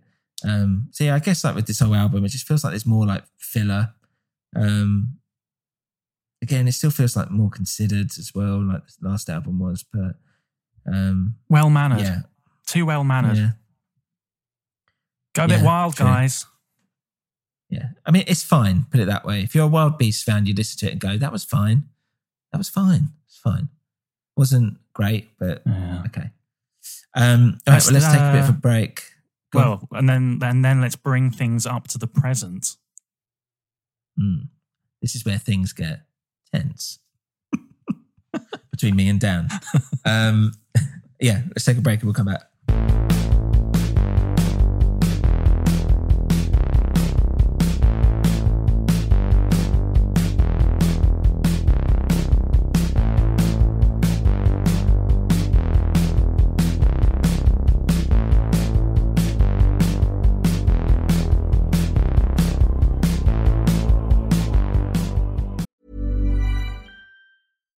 One size fits all seemed like a good idea for clothes. Nice dress. It's a t-shirt. Until you tried it on. Same goes for your healthcare. That's why United Healthcare offers a variety of flexible, budget-friendly coverage for medical, vision, dental, and more. So whether you're between jobs, coming off a parent's plan, or even missed open enrollment, you can find the plan that fits you best. Find out more about United Healthcare coverage at UH1.com. That's UH1.com. This is Paige, the co-host of Giggly Squad, and I want to tell you about a company that I've been loving, Olive & June. Olive & June gives you everything that you need for a salon-quality manicure in one box. And if you break it down, it really comes out to $2 a manicure, which is absolutely insane. It's also so easy to get salon-worthy nails at home with Olive & June. The difference between how your nails used to look when you did them yourself and now with the Mani system is a complete game changer. The best thing about Olive & June, too, is it's a quick dry. Dries in about 1 minute, lasts for 5 days, and full coverage in up to 1 to 2 coats. Visit oliveandjune.com/perfectmani20 for 20% off your first system. That's oliveandjune.com/perfectmani20 for 20% off your first system. Many of us have those stubborn pounds that seem impossible to lose, no matter how good we eat or how hard we work out. My solution is PlushCare. PlushCare is a leading telehealth provider with doctors who are there for you day and night to partner with you in your weight loss journey. They can prescribe FDA-approved weight loss medications like Wegovy and Zepbound for those who qualify. Plus, they accept most insurance plans. To get started, visit plushcare.com/weightloss. That's plushcare.com/weightloss. Right, so let's move on to Present Tense, which was released in 2014.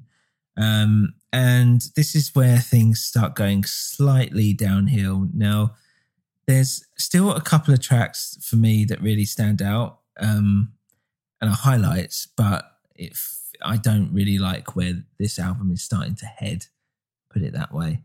Dan, what did you think when you listened to this album?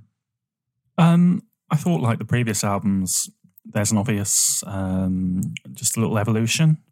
So, it's not a big sea change, but that synth sound that's been introduced in the previous album, is just more predominant here. Personally, because I kind of like that sound a bit more. It meant that I found this like sonically more interesting. Mm-hmm. The synths were more playful. Like I said, the last one, it felt like it was very safe. I think they experimented a little bit more here. But all in all, it wasn't an album that I particularly enjoyed. I think the material was still, to me, it wasn't very hooky. It started off, the beginning of Wanderlust was quite interesting. It was a bit of a kind of grimy sound. And then it sort of like just paled off into the same sort of kind of insipid stuff, and it kind of continued for the rest of the album, I'm afraid. Yeah, it's interesting. I read that Hayden, by the sounds of it, they basically all moved to London, and he had this like tiny flat or something in Kensal Rise or wherever. I don't know, whether somewhere in East London maybe. And then he was basically using kind of like what I do. Basically, he had his little synth and his laptop and was just playing around with sounds, and that ended up being on here. If that makes sense. On this album. So it sounds like he's literally experimenting with synths in a very basic way, same as I do. And I think that kind of comes through a little bit on some of these songs. Yeah. Where it's a good and a bad thing. Like sometimes, as you said, it does sound a bit different and a bit interesting. Other times I'm just like, it's just not doing it for me, basically. A bit amateurish. Yeah, essentially. But yeah, Wanderlust, I mean, like it's a fairly okay opener, to be honest. You can kind of already feel straight from the off that it's going to be a bit different. I don't mind that song. I don't mind the kind of dark electro sounds. Basically, it's kind of, I think, where I'm more heading towards. And they can be quite magnetic to begin with, but yeah. And I think if you listen to Wanderlust, you've got those like electronic choir voices in the background. And that feels a bit amateurish to me. To be honest. I hate those sounds. Like I can never think of an instance where they're good, and that includes this really. I mean, it's like they're low enough in the mix where it's like whatever. It's just adding a bit of texture, as you said. But I'm still like, I would have used something else if it was me, like something to kind of use another sound. Like, don't use the fucking choir voices, please. I don't know, that's just cliched. Yeah, it's just a bit lazy. It's a bit stock. Do you know what I mean? It's like, you can get those anywhere. Like, why would you use those? Like, create your own sound or whatever, or or play or do, I don't know, fucking like normally when if I find like a normal sound or something and I would distort the fuck out of it, and try and turn it into something else. You know, just it feels literally like he's just found that preset and kind of gone with it. Yeah. Anyway, I don't want to be too critical of it. Like, what the fuck do I know? I don't. What other tracks kind of stood out for you then, Dan? Before we kind of go through it a bit. No more tracks. No more tracks. Okay, fair enough. Well, I'll kind of go through the ones that I liked. So you got the track Nature Boy. Again, I like the darkness of it, but it just feels like meh. It doesn't feel like it's anything. It feels like a warm-up song or something like that. Mecca is another single that came off the album, is okay. But sometimes I feel like, I don't know, like we kind of replace guitars with synths, and I just don't feel like it hits as hard. There's no, as you said, there's no real like sonic variety here. And especially with this song, because about 2/3 of the way through, the guitars come in and I'm like, oh, okay, I'm kind of enjoying this a bit more now. And I wish they'd done it a bit more like that. It's like too little, too late a little bit. And it kind of, yeah, so that's what makes it okay. But it's just like you have to get to that point where the guitars come in. You're like, okay, I mean, you know, slow build to this bit, which is okay now. Yeah, I don't know. Sweet Spot is they're trying to go with that kind of delicate sound again, but it's not until like the last minute where it kind of changes it up a bit that it kind of pulls me in. And again, it's like too little, too late by that point. A track I love actually is Daughters. And I forgot how much I actually liked it until I heard it again, actually, especially when that dark synth kind of comes in at the end, which I thought was really cool. And yeah, I tell you what, let's have a listen to Daughters. Why not?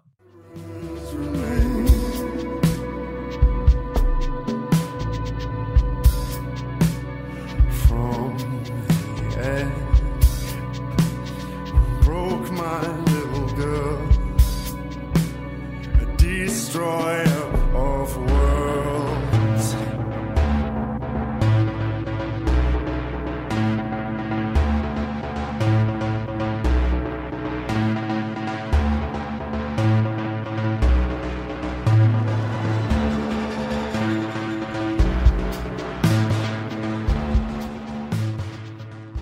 So yeah, that's a good one. And then it's kind of followed by A Simple Beautiful Truth, which is one of my favourite Wild Beast songs. And every time I hear it, it gets stuck in my head for fucking weeks. I think because it's, I really like the vocal melody. I really like the hook. I like the way they both sing as well.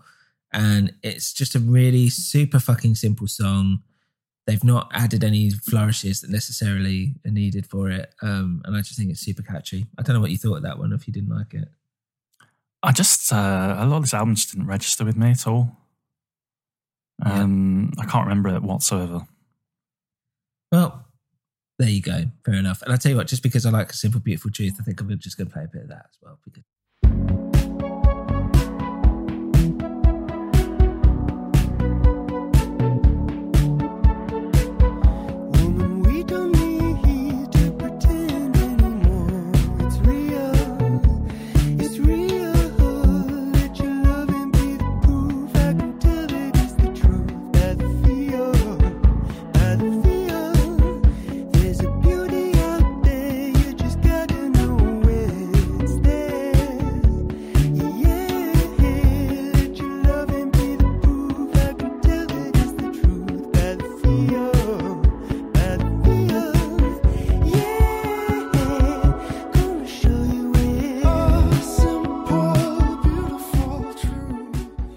yeah, and that's basically it.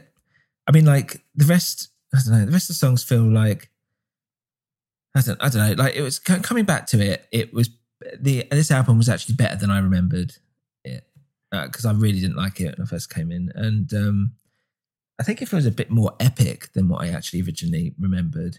But again, like each track, we were talking about this earlier. Like the drums just sound the same to me.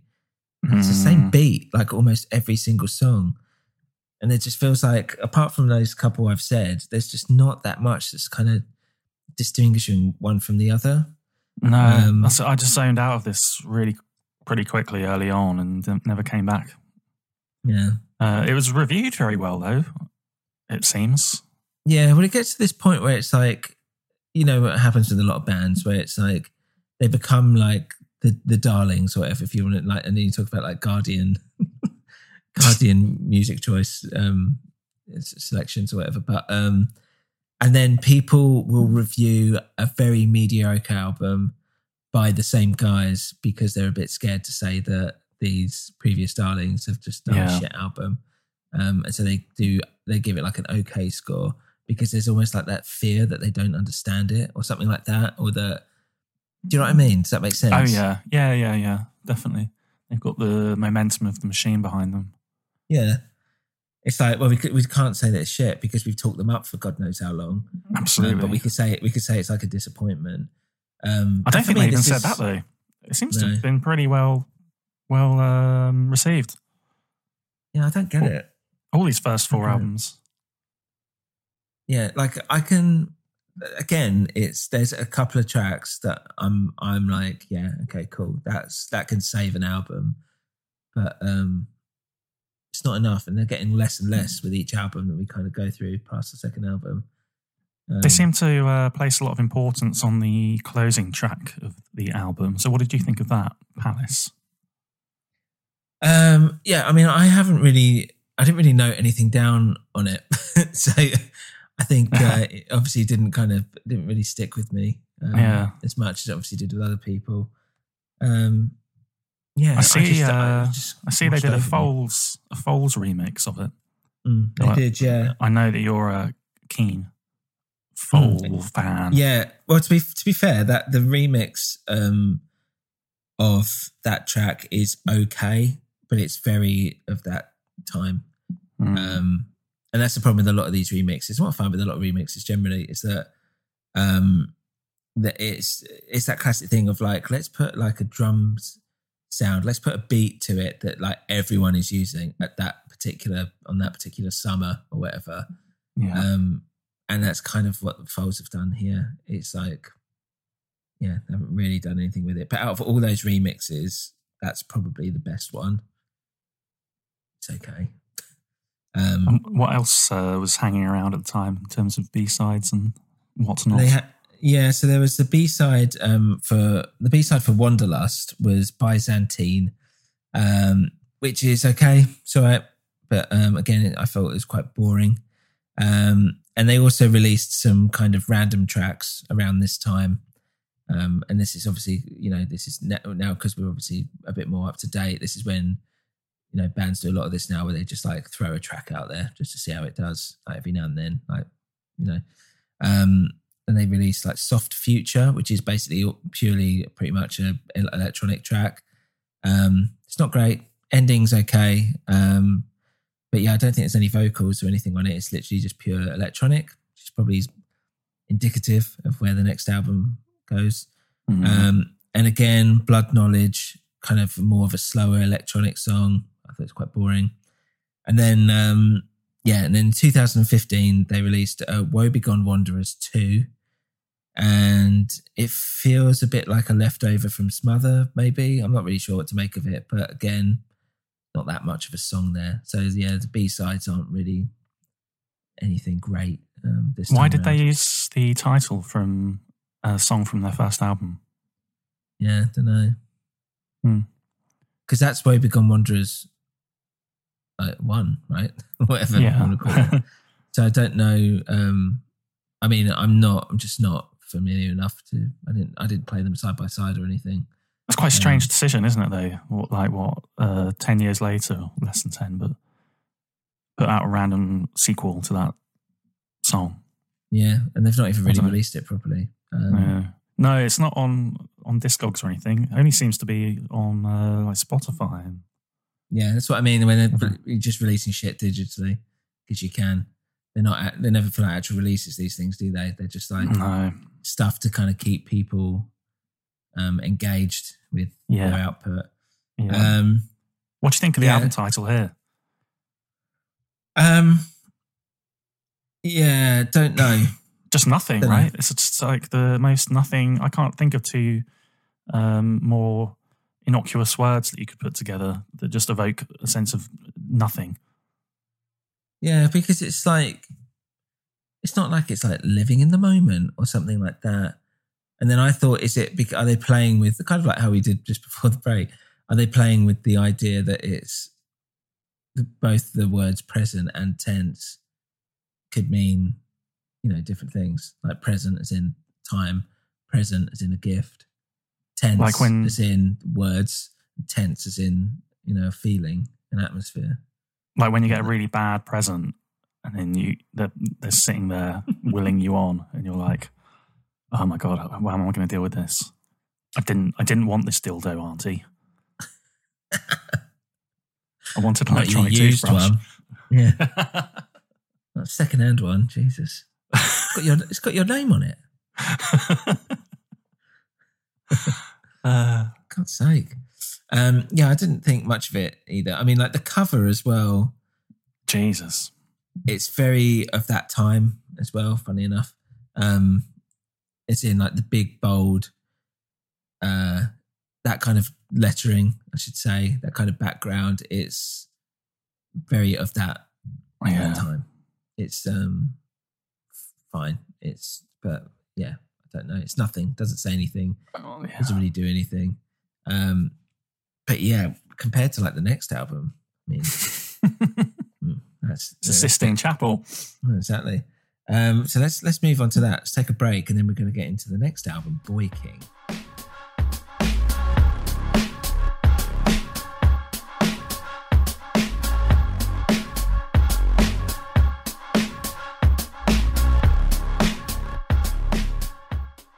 Dan, who would you consider the Boy King of our time?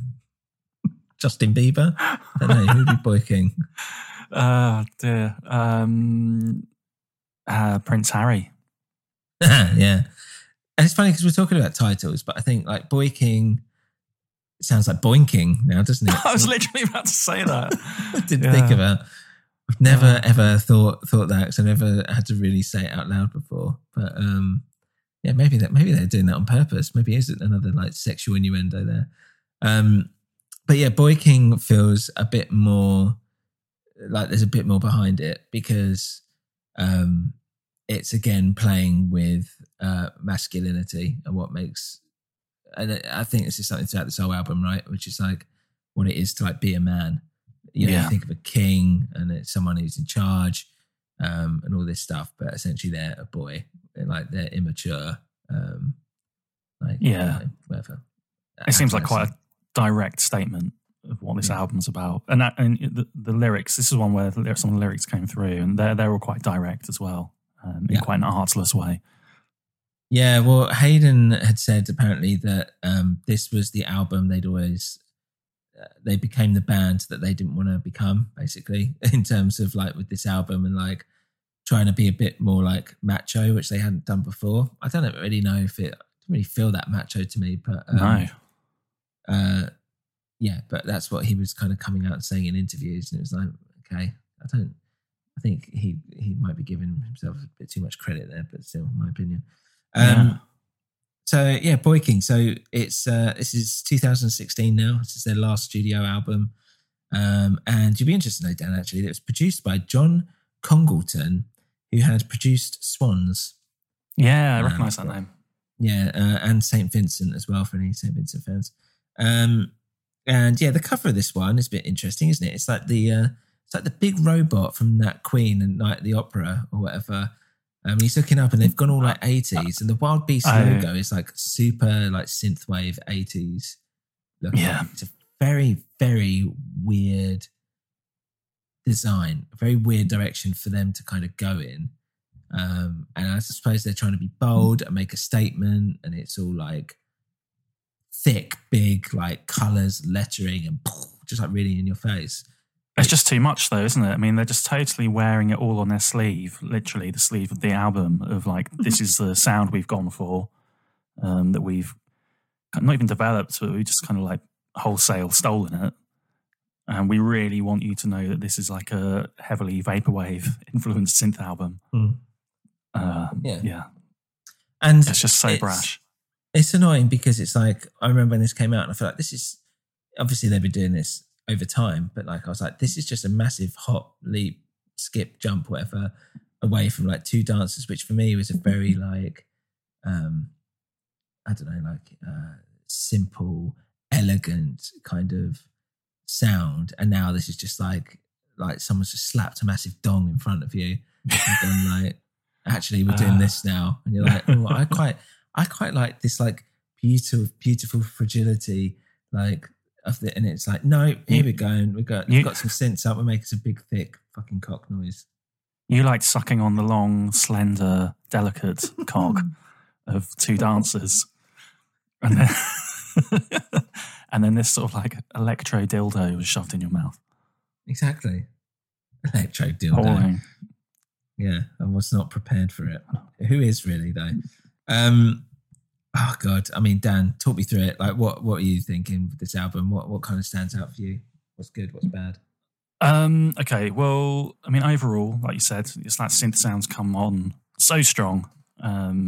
It's just so in your face. Which again, you know, because to me, I've listened to all these albums back to back in quite a short period of time. It is a sound that I kind of like. So it made me take notice and I kind of enjoyed that. But at the end of it, I thought, you know, actually, when you compare this to the slew of other artists and records in this genre, it's actually really poorly handled. There aren't really, to me, that many interesting songs. There was one thing I heard, though, that I thought was quite good. I don't know if was you know. Was it a fart? Yeah, right at the end. That you hidden did. track. It was just... Oh, if I farted, that sounds great. It was the track Boy King Trash. Are you familiar with that? It's a bonus thing, and it's on Spotify. And it's quite an interesting concept, actually. I think they've taken kind of like some of the stuff that you would stick on B-sides and all this. It seems to be like some demos and things, and they've just shoved it all together as one 20-plus minute song. Yeah, so let me give you my thoughts on that. That is, someone has basically swept up all the shitty ideas that they came or had, all these little bits and pieces and whatever, and they've just stuck it all on a track, and I really hated it. But within that track, there are some, like I heard some demos where it's obviously actually the band, you know, playing their instruments. And it recalled to me the sound of the first album. And I thought, imagine if they'd just done this without all these like over the top synths and all this. Maybe there would have been a good album in here. Yeah, I mean, yeah, it's weird because it's like, I don't really know what spurred them to kind of go in this direction. Like, why do it? And I suppose that might have been what led to the actual eventual breakup, which is probably like, maybe they just got burnt out. Or they just got bored of it. Do you know what I mean? Like, they're already starting to look at doing solo stuff by this point, probably, if not already.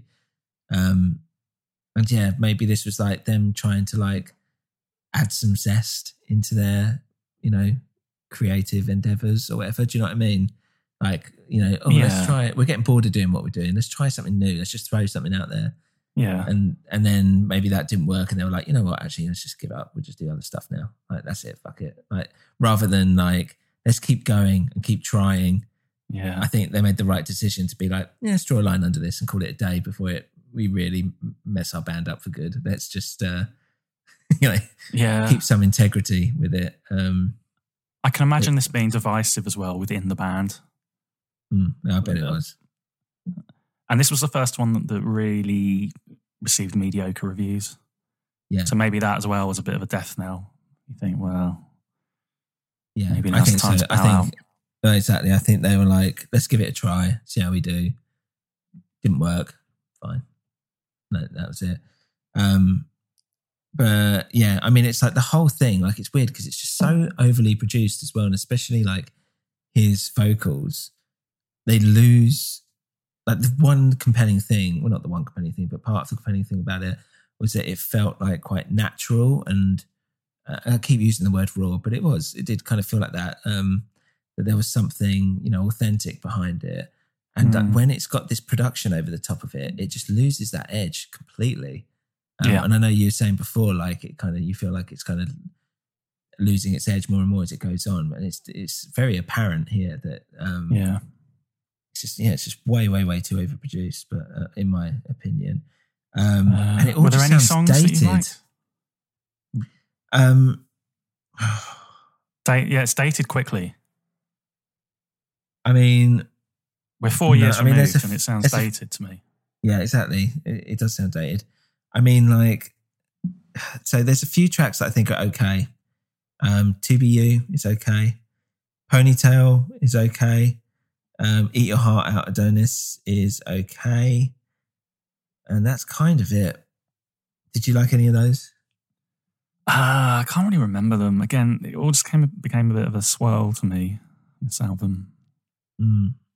They all sounded it was all quite samey again. Yeah, I mean, let's have a listen to To Be You anyway, just for the guys to kind of hear what we're kind of talking about. Dream something and make it real. Bring me my mind, bring me my steel. Oh, to be you.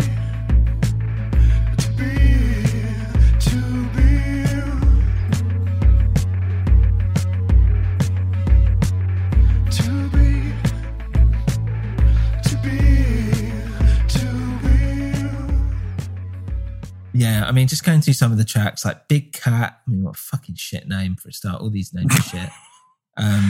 It's a terrible opener.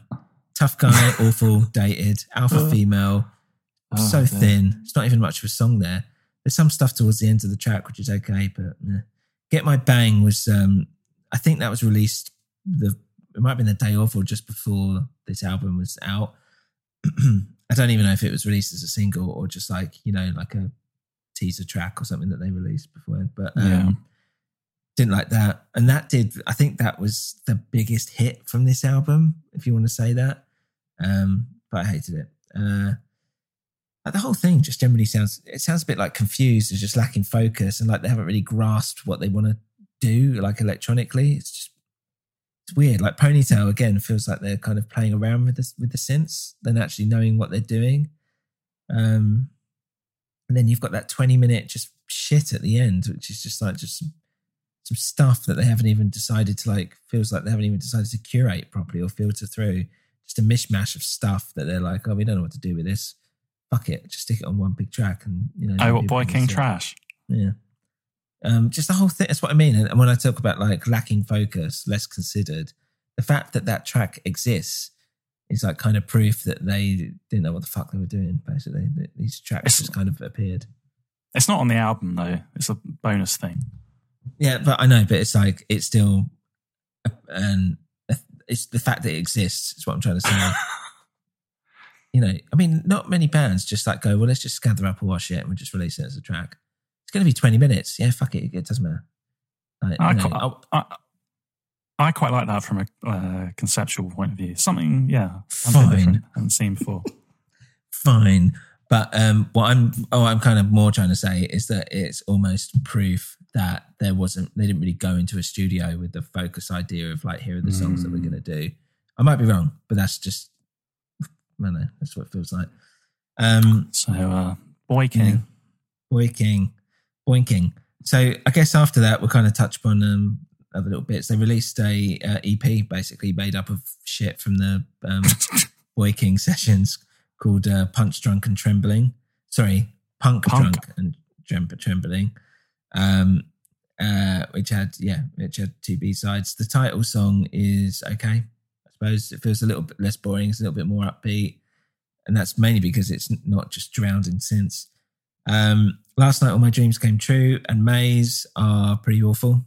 Terrible EP. And then we won't take a break. We'll go straight into the fact that they released a live album called Last Night All My Dreams Came True, which obviously was just one of the songs we just talked about. And it's all right. It's recorded quite nicely. There's a lot of Boy King on it, I think. And apparently this was recorded over 2 days at London's Rack Studios and features live in the studio versions of their songs, so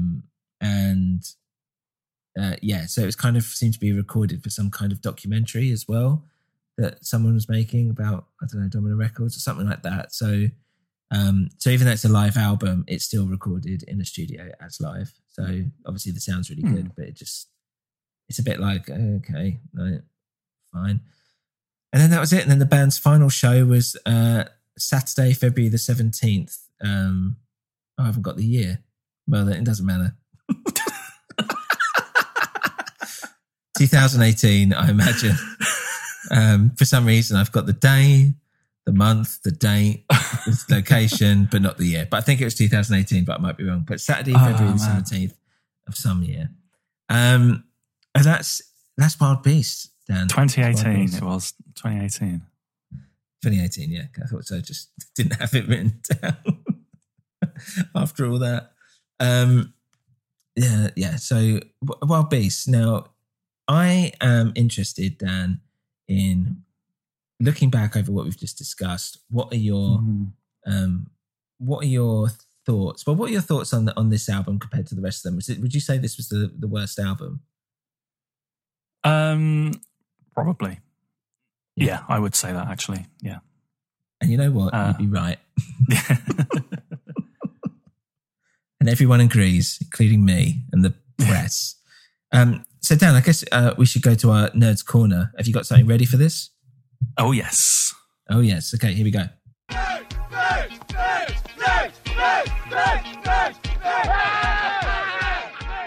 Okay, so welcome oddballs to Dreadful Dangy's Nerds Corner. It's fun to go into nerdy detail about some specific releases. So I've been scouring the internet. Not just for porn. No, literally Googling Wild Beasts. You get some eye-opening stuff, I can tell you. I mean, this band came around at a time when I think the industry was struggling with the idea of physical formats. So the first singles, they had the singles on Bad Sneaker Records. But then when they moved to Domino in 2007, at that time, Domino were doing this thing where the singles were primarily download only. But they would do, I suppose, a 7-inch for like record collectors, and CDs just didn't get a look in. So all of those singles, Assembly, and I've forgotten what the other two were from the first album. Clairvoyance and Devil's Crayon. Thank you. Yeah. So they were all 7-inch only. So they're quite cool. CD promos were produced, which are probably quite nice to have if you're a collector. But yeah, like vinyl wise as well, 2008, it was just sort of coming back. So, and because they're on Domino, all their albums have been released on vinyl, and they're not that hard to get hold of, so they're not that valuable. They've done a few kind of nice releases. For some reason, they decided to experiment, Domino again, in 2011 with the Reach a Bit Further single. Mm-hmm. So there is actually quite a nice 12-inch EP, which was pressed to Tricolor. So it's got like 3 bands, blue, red and purple.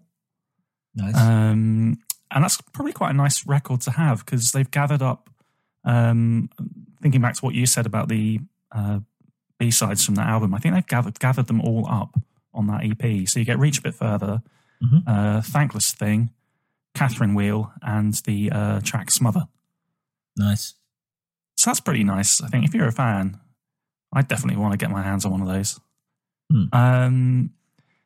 And then really, there's not that much that's too interesting. I was quite curious about the UK LP of Boy King, because some of those came with some of them came with a bonus 7-inch, which had those 2 songs that you said are terrible. Last Night, All My Dreams Came True, and Maze. Mm-hmm. But in the UK, there's an edition that came with an extra CD called Boy King Negatives. Have you heard of that? No. What's that? I couldn't find any information about it or anything to listen to. And it's got 4 songs and they're just called -1, -2, -3 and -4. So cryptic stuff like that I really like. I think I saw someone suggesting that they're alternate versions or maybe demo versions. So again, if you liked that album, that's probably well worth tracking down. But it only comes with the UK limited edition LP. Wow. No one's going to have that anymore. I think it's going the final thing that I thought was quite cool, that's single Punk, Drunk and Trembling. So probably right at the end of their career, November 2017.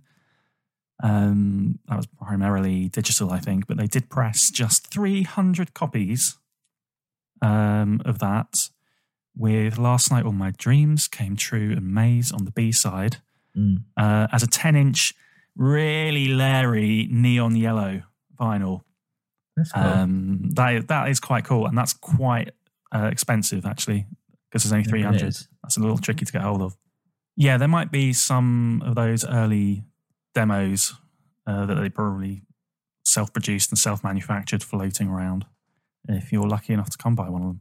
Yeah, I'm intrigued in like what they actually sounded like, if it was still in the same vein of Limbo Panto, or whether, I mean, that's the thing, is that maybe it was a case of all that stuff that kind of they did afterwards on Two Dances, etc. Maybe that was kind of how they started, and then they went Limbo Panto way or something. I don't know. Be interesting to hear. Well, there's a CD someone's logged on Discogs from 2004. It's just a CDR in a handmade kind of digipack card sleeve. And I mean, God knows how many copies there are, but that would be quite cool. It's got 3 songs on it.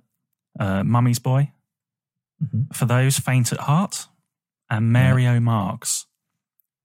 And it's quite cool, actually, because whoever's got this copy, probably someone in the music industry, has put a scan of the letter that they received with it. It's like handwritten in green crayon on a piece of like lined paper.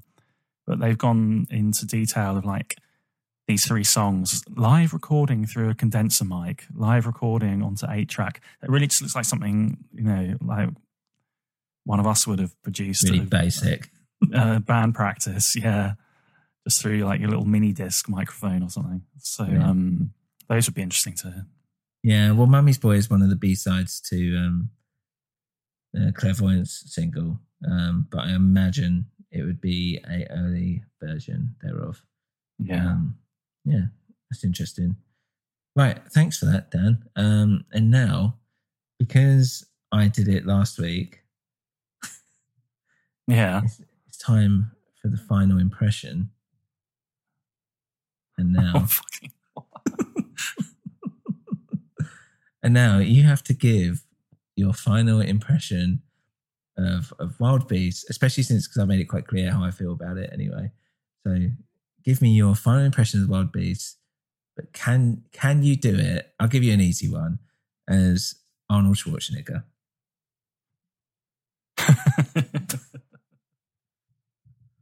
They came.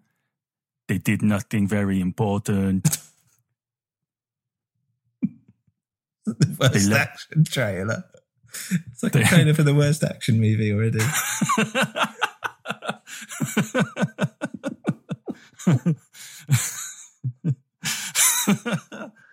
Hang on. They came. Start again. Yeah.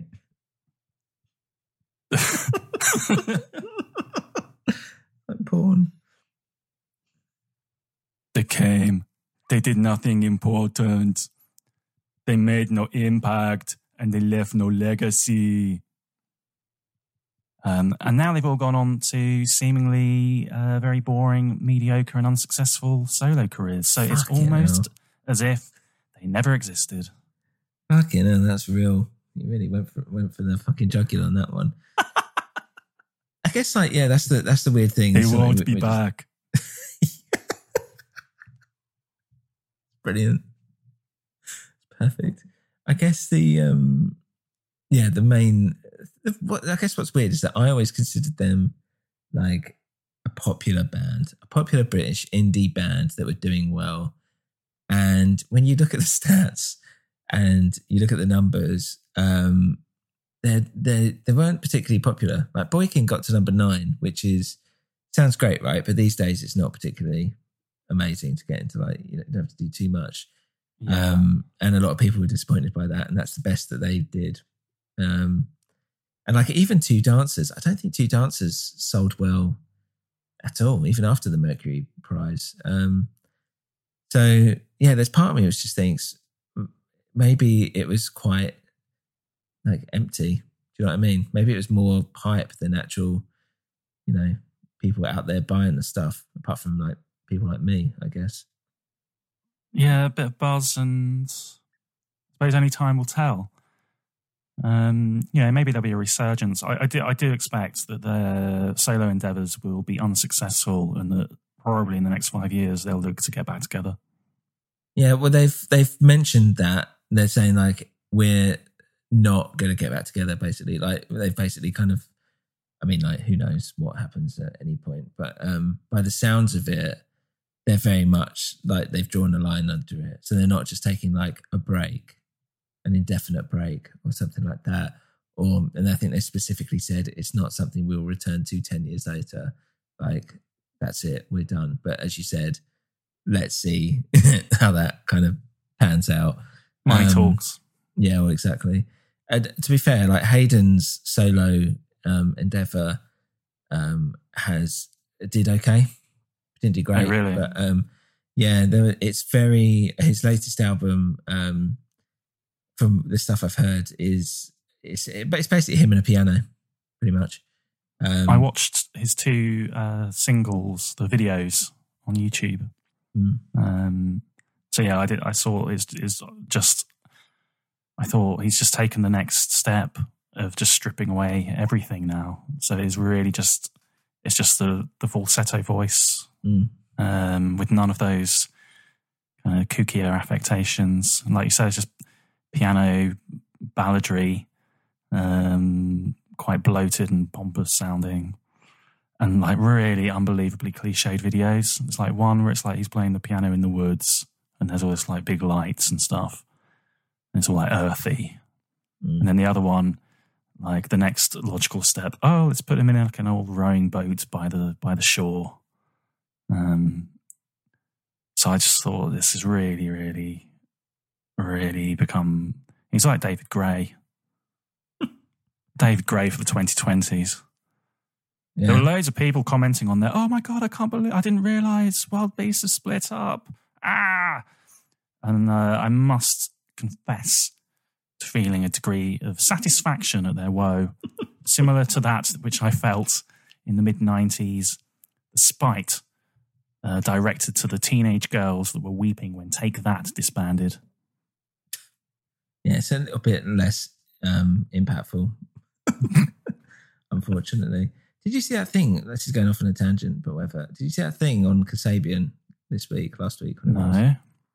So I did not. Kasabian have split up, right? Firstly, the breaking news, the fact that it's made the news at all, Kasabian have split up, right? Who gives a fuck? Anyway, Kasabian were like, I actually really liked them before their first album came out.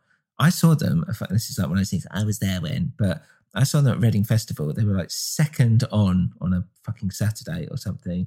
And there was a main stage, but second on, and there must have been about 30 people watching them. And I was like, this is really good. Like, I'd heard some of their bits and pieces or whatever from before. Maybe I'd seen them on a tour or whatever, supporting them whatever. And then they hit it massive, and that first album was like properly released and all that stuff. Great. After that, I'm like, okay, yeah, whatever. They did their thing and they're pretty big and whatever, and whatever, fine.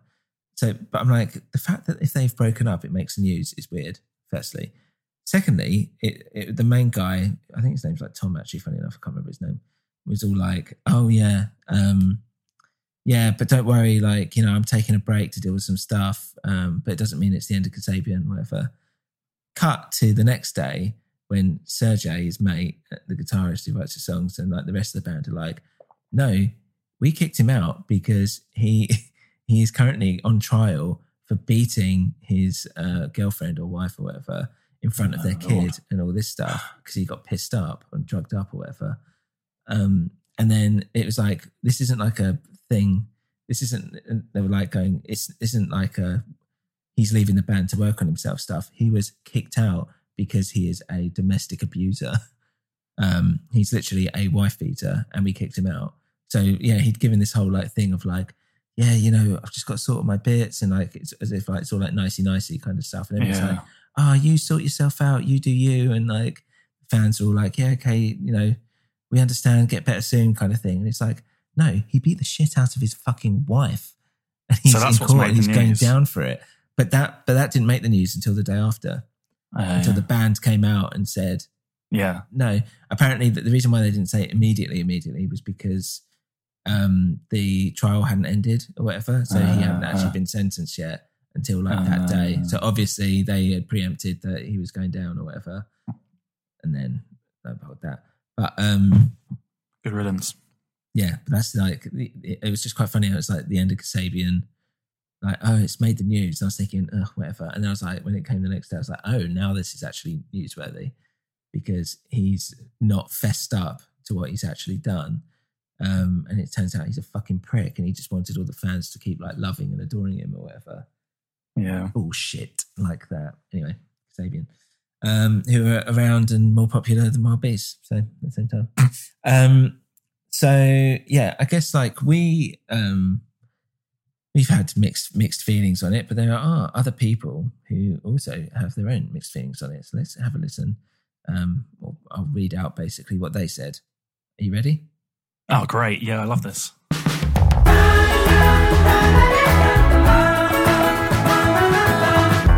I hate it. Right. So this comes from Pure Cold Bath under the title of Terribly Misguided. This is a startlingly indifferent record from Wild Beasts, in context, this is for Boy King. I just took reviews of Boy King. Contrasting markedly with the absorbing intricacies and evocative minimalism of previous albums. Very verbose, this one. Spare and repetitious synth predominates, delivering a generic club sound somewhere alarmingly between Savage Garden and a Prince backing track. Okay. A similarly broad approach has been taken with the lyrics, which are merely a series of simple refrains, again, a long way from past work. There is no by the milky light of the mighty moon or blouses and trousers make excellent sheets down dimly lit streets here. Disappointment, honestly, keeps rolling in as the record progresses. The rich and compelling vocal interplay between the two singers, which characterise records up to present tense, is largely absent. And there is a total lack of variety. Nothing that has a beautiful sweep of Loop the Loop, the gravity of A Dog's Life, the humour of All the King's Men, the atmosphere of Albatross. Boy King truly feels like a swerve in utterly the wrong direction, abandoning everything that marked the band out as worth following. I think it's pretty on the nose there. Oh, I think that's very good. Yeah. Hats off to him. Yeah, exactly, yeah. Another one from NDV, a huge disappointment. It's giving it 2 stars. Until now, I regarded Wild Beasts as one of the most original bands in today's music scene. Needless to say, I was looking forward to their new album after the magnificent present tense. Alas, songwriting and production come nowhere near their previous work.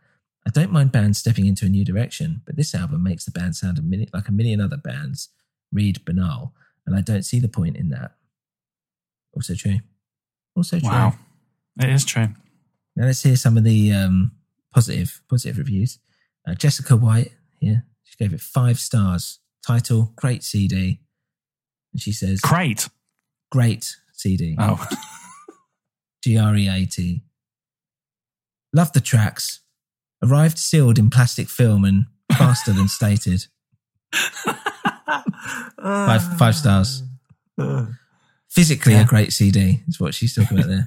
Literally a great CD. It's done well. That's important if you're going to invest in a physical format. Yeah. And then this is El Simp. Again, gave it 5 stars. And he's titled it 5 stars. And it is, he says here, not their best, but it's still Wild Beasts.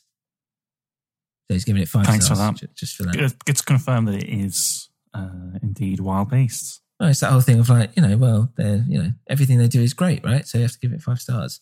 Not the case. Stop being a shape. Anyway, that's basically it. I've got another one for you. Oh, go on. Yeah. Hooting and howling, ? More like pooping and scowling. Who said that? That's me. That's what my one off the top of my head. Because listening to this band's oeuvre, it's been like passing a particularly solid and stubborn stool. Oh. No, don't want any of that, do you? Don't want that. That doesn't sound nice. It wasn't that bad. It wasn't that bad. For me, I enjoyed that first album. I'm willing to accept that maybe Two Dancers could be good. Willing to accept, that's all I ask. Consensual. What about you? What's your feeling on their career? And what are the must-listens, the essential Wild Beast tracks? Oh, that's good.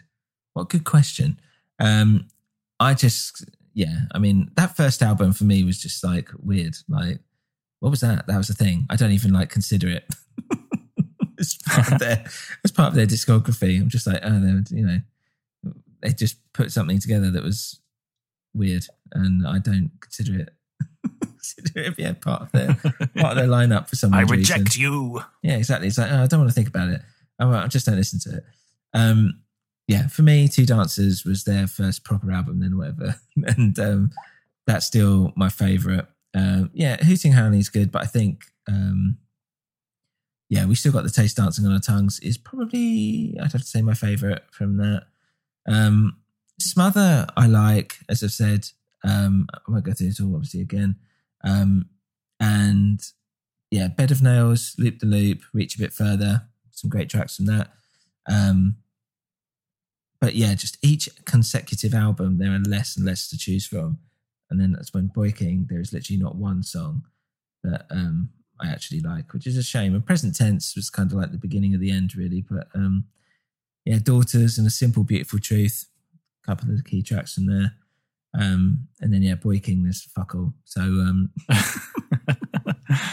that's it. So you can kind of see like how it's just, I don't know, it's weird. It's like a lot of the songs just feel like they didn't just take enough care of them or something, or there was just maybe it's just like a lack of focus that maybe they had at the beginning, and they just didn't know what they were doing by the end of it, or got distracted, or just got bored of it. I don't know. It's an age-old story, isn't it, for a lot of bands? I imagine there's an element of being jaded as well, because it's like, and this is what I'm kind of saying about I thought they were more popular. There's probably an element where if you're like a rock star or whatever, not that they are, you think you would attract some kind of money. You would get a certain amount of cash from doing it. And I just don't think they reached that level.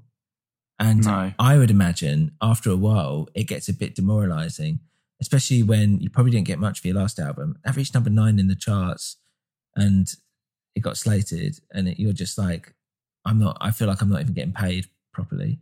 I'm not, it's not a success. It's not financially successful. And yet you're giving it your all, and you probably don't have that enthusiasm that you once started out with. And yet people would say that you've made it. Like I would have said they're NME darlings as well. It's not like they're unknown or anything like that.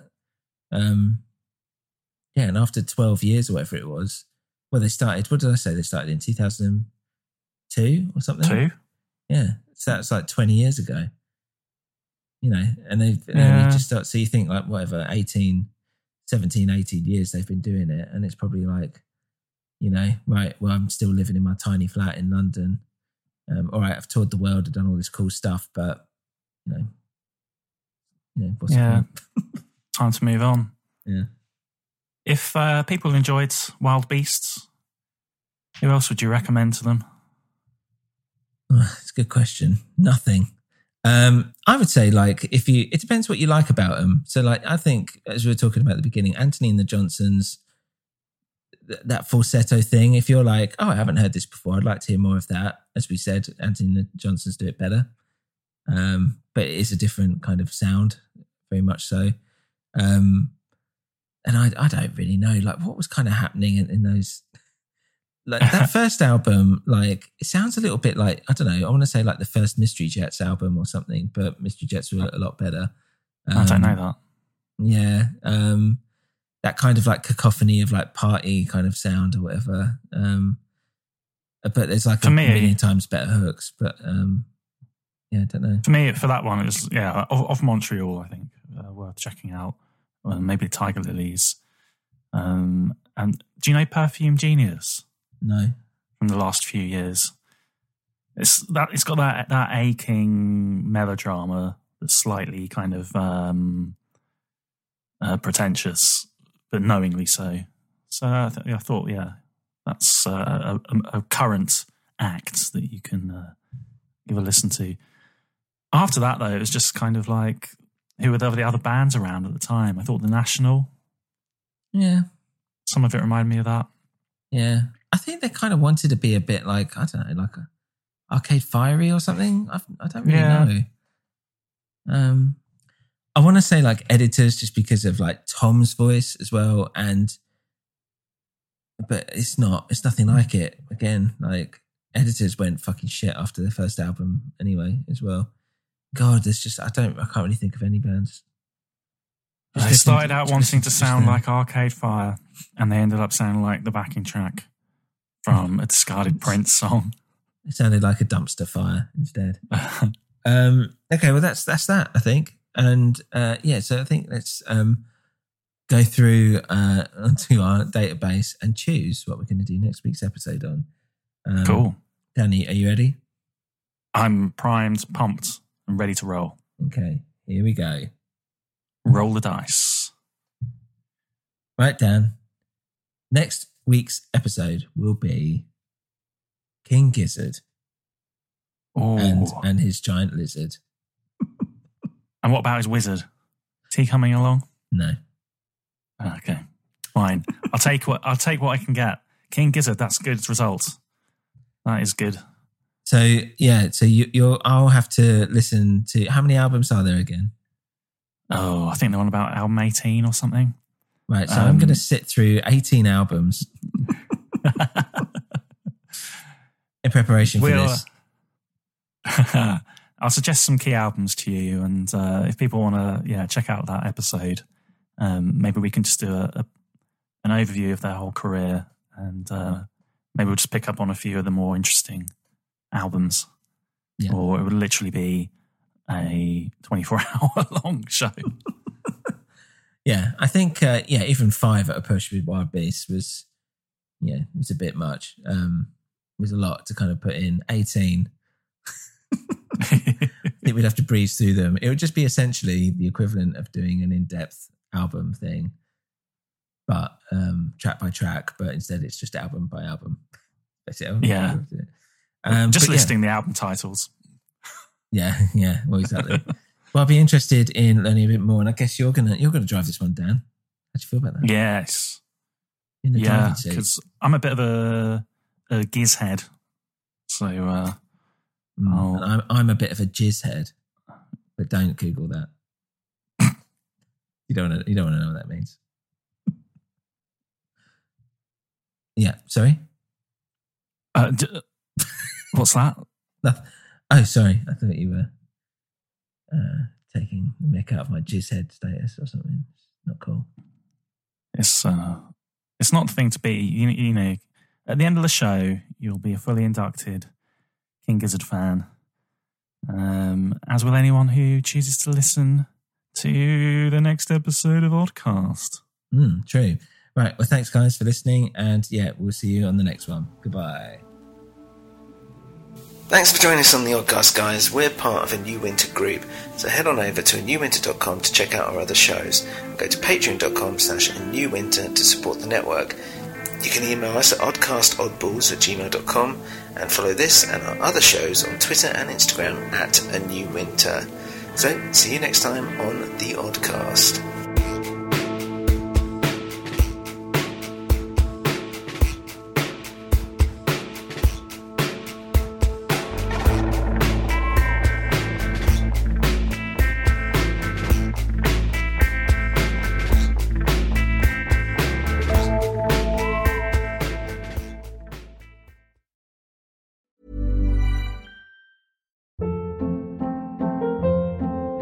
Hold up. What was that? Boring. No flavor. That was as bad as those leftovers you ate all week. Keke Palmer here, and it's time to say hello to something fresh and guilt-free. Hello Fresh. Jazz up dinner with pecan-crusted chicken or garlic butter shrimp scampi. Now that's music to my mouth. Hello Fresh. Let's get this dinner party started. Discover all the delicious possibilities at HelloFresh.com. When it comes to your finances, you think you've done it all. You've saved, you've researched, and you've invested all that you can. Now it's time to take those investments to the next level by using the brand behind every great investor, Yahoo Finance. As America's #1 finance destination, Yahoo Finance has everything you need, whether you're a seasoned trader or just dipping your toes into the market. Join the millions of investors who trust Yahoo Finance to guide them on their financial journey. For comprehensive financial news and analysis, visit yahoofinance.com, the #1 financial destination, yahoofinance.com.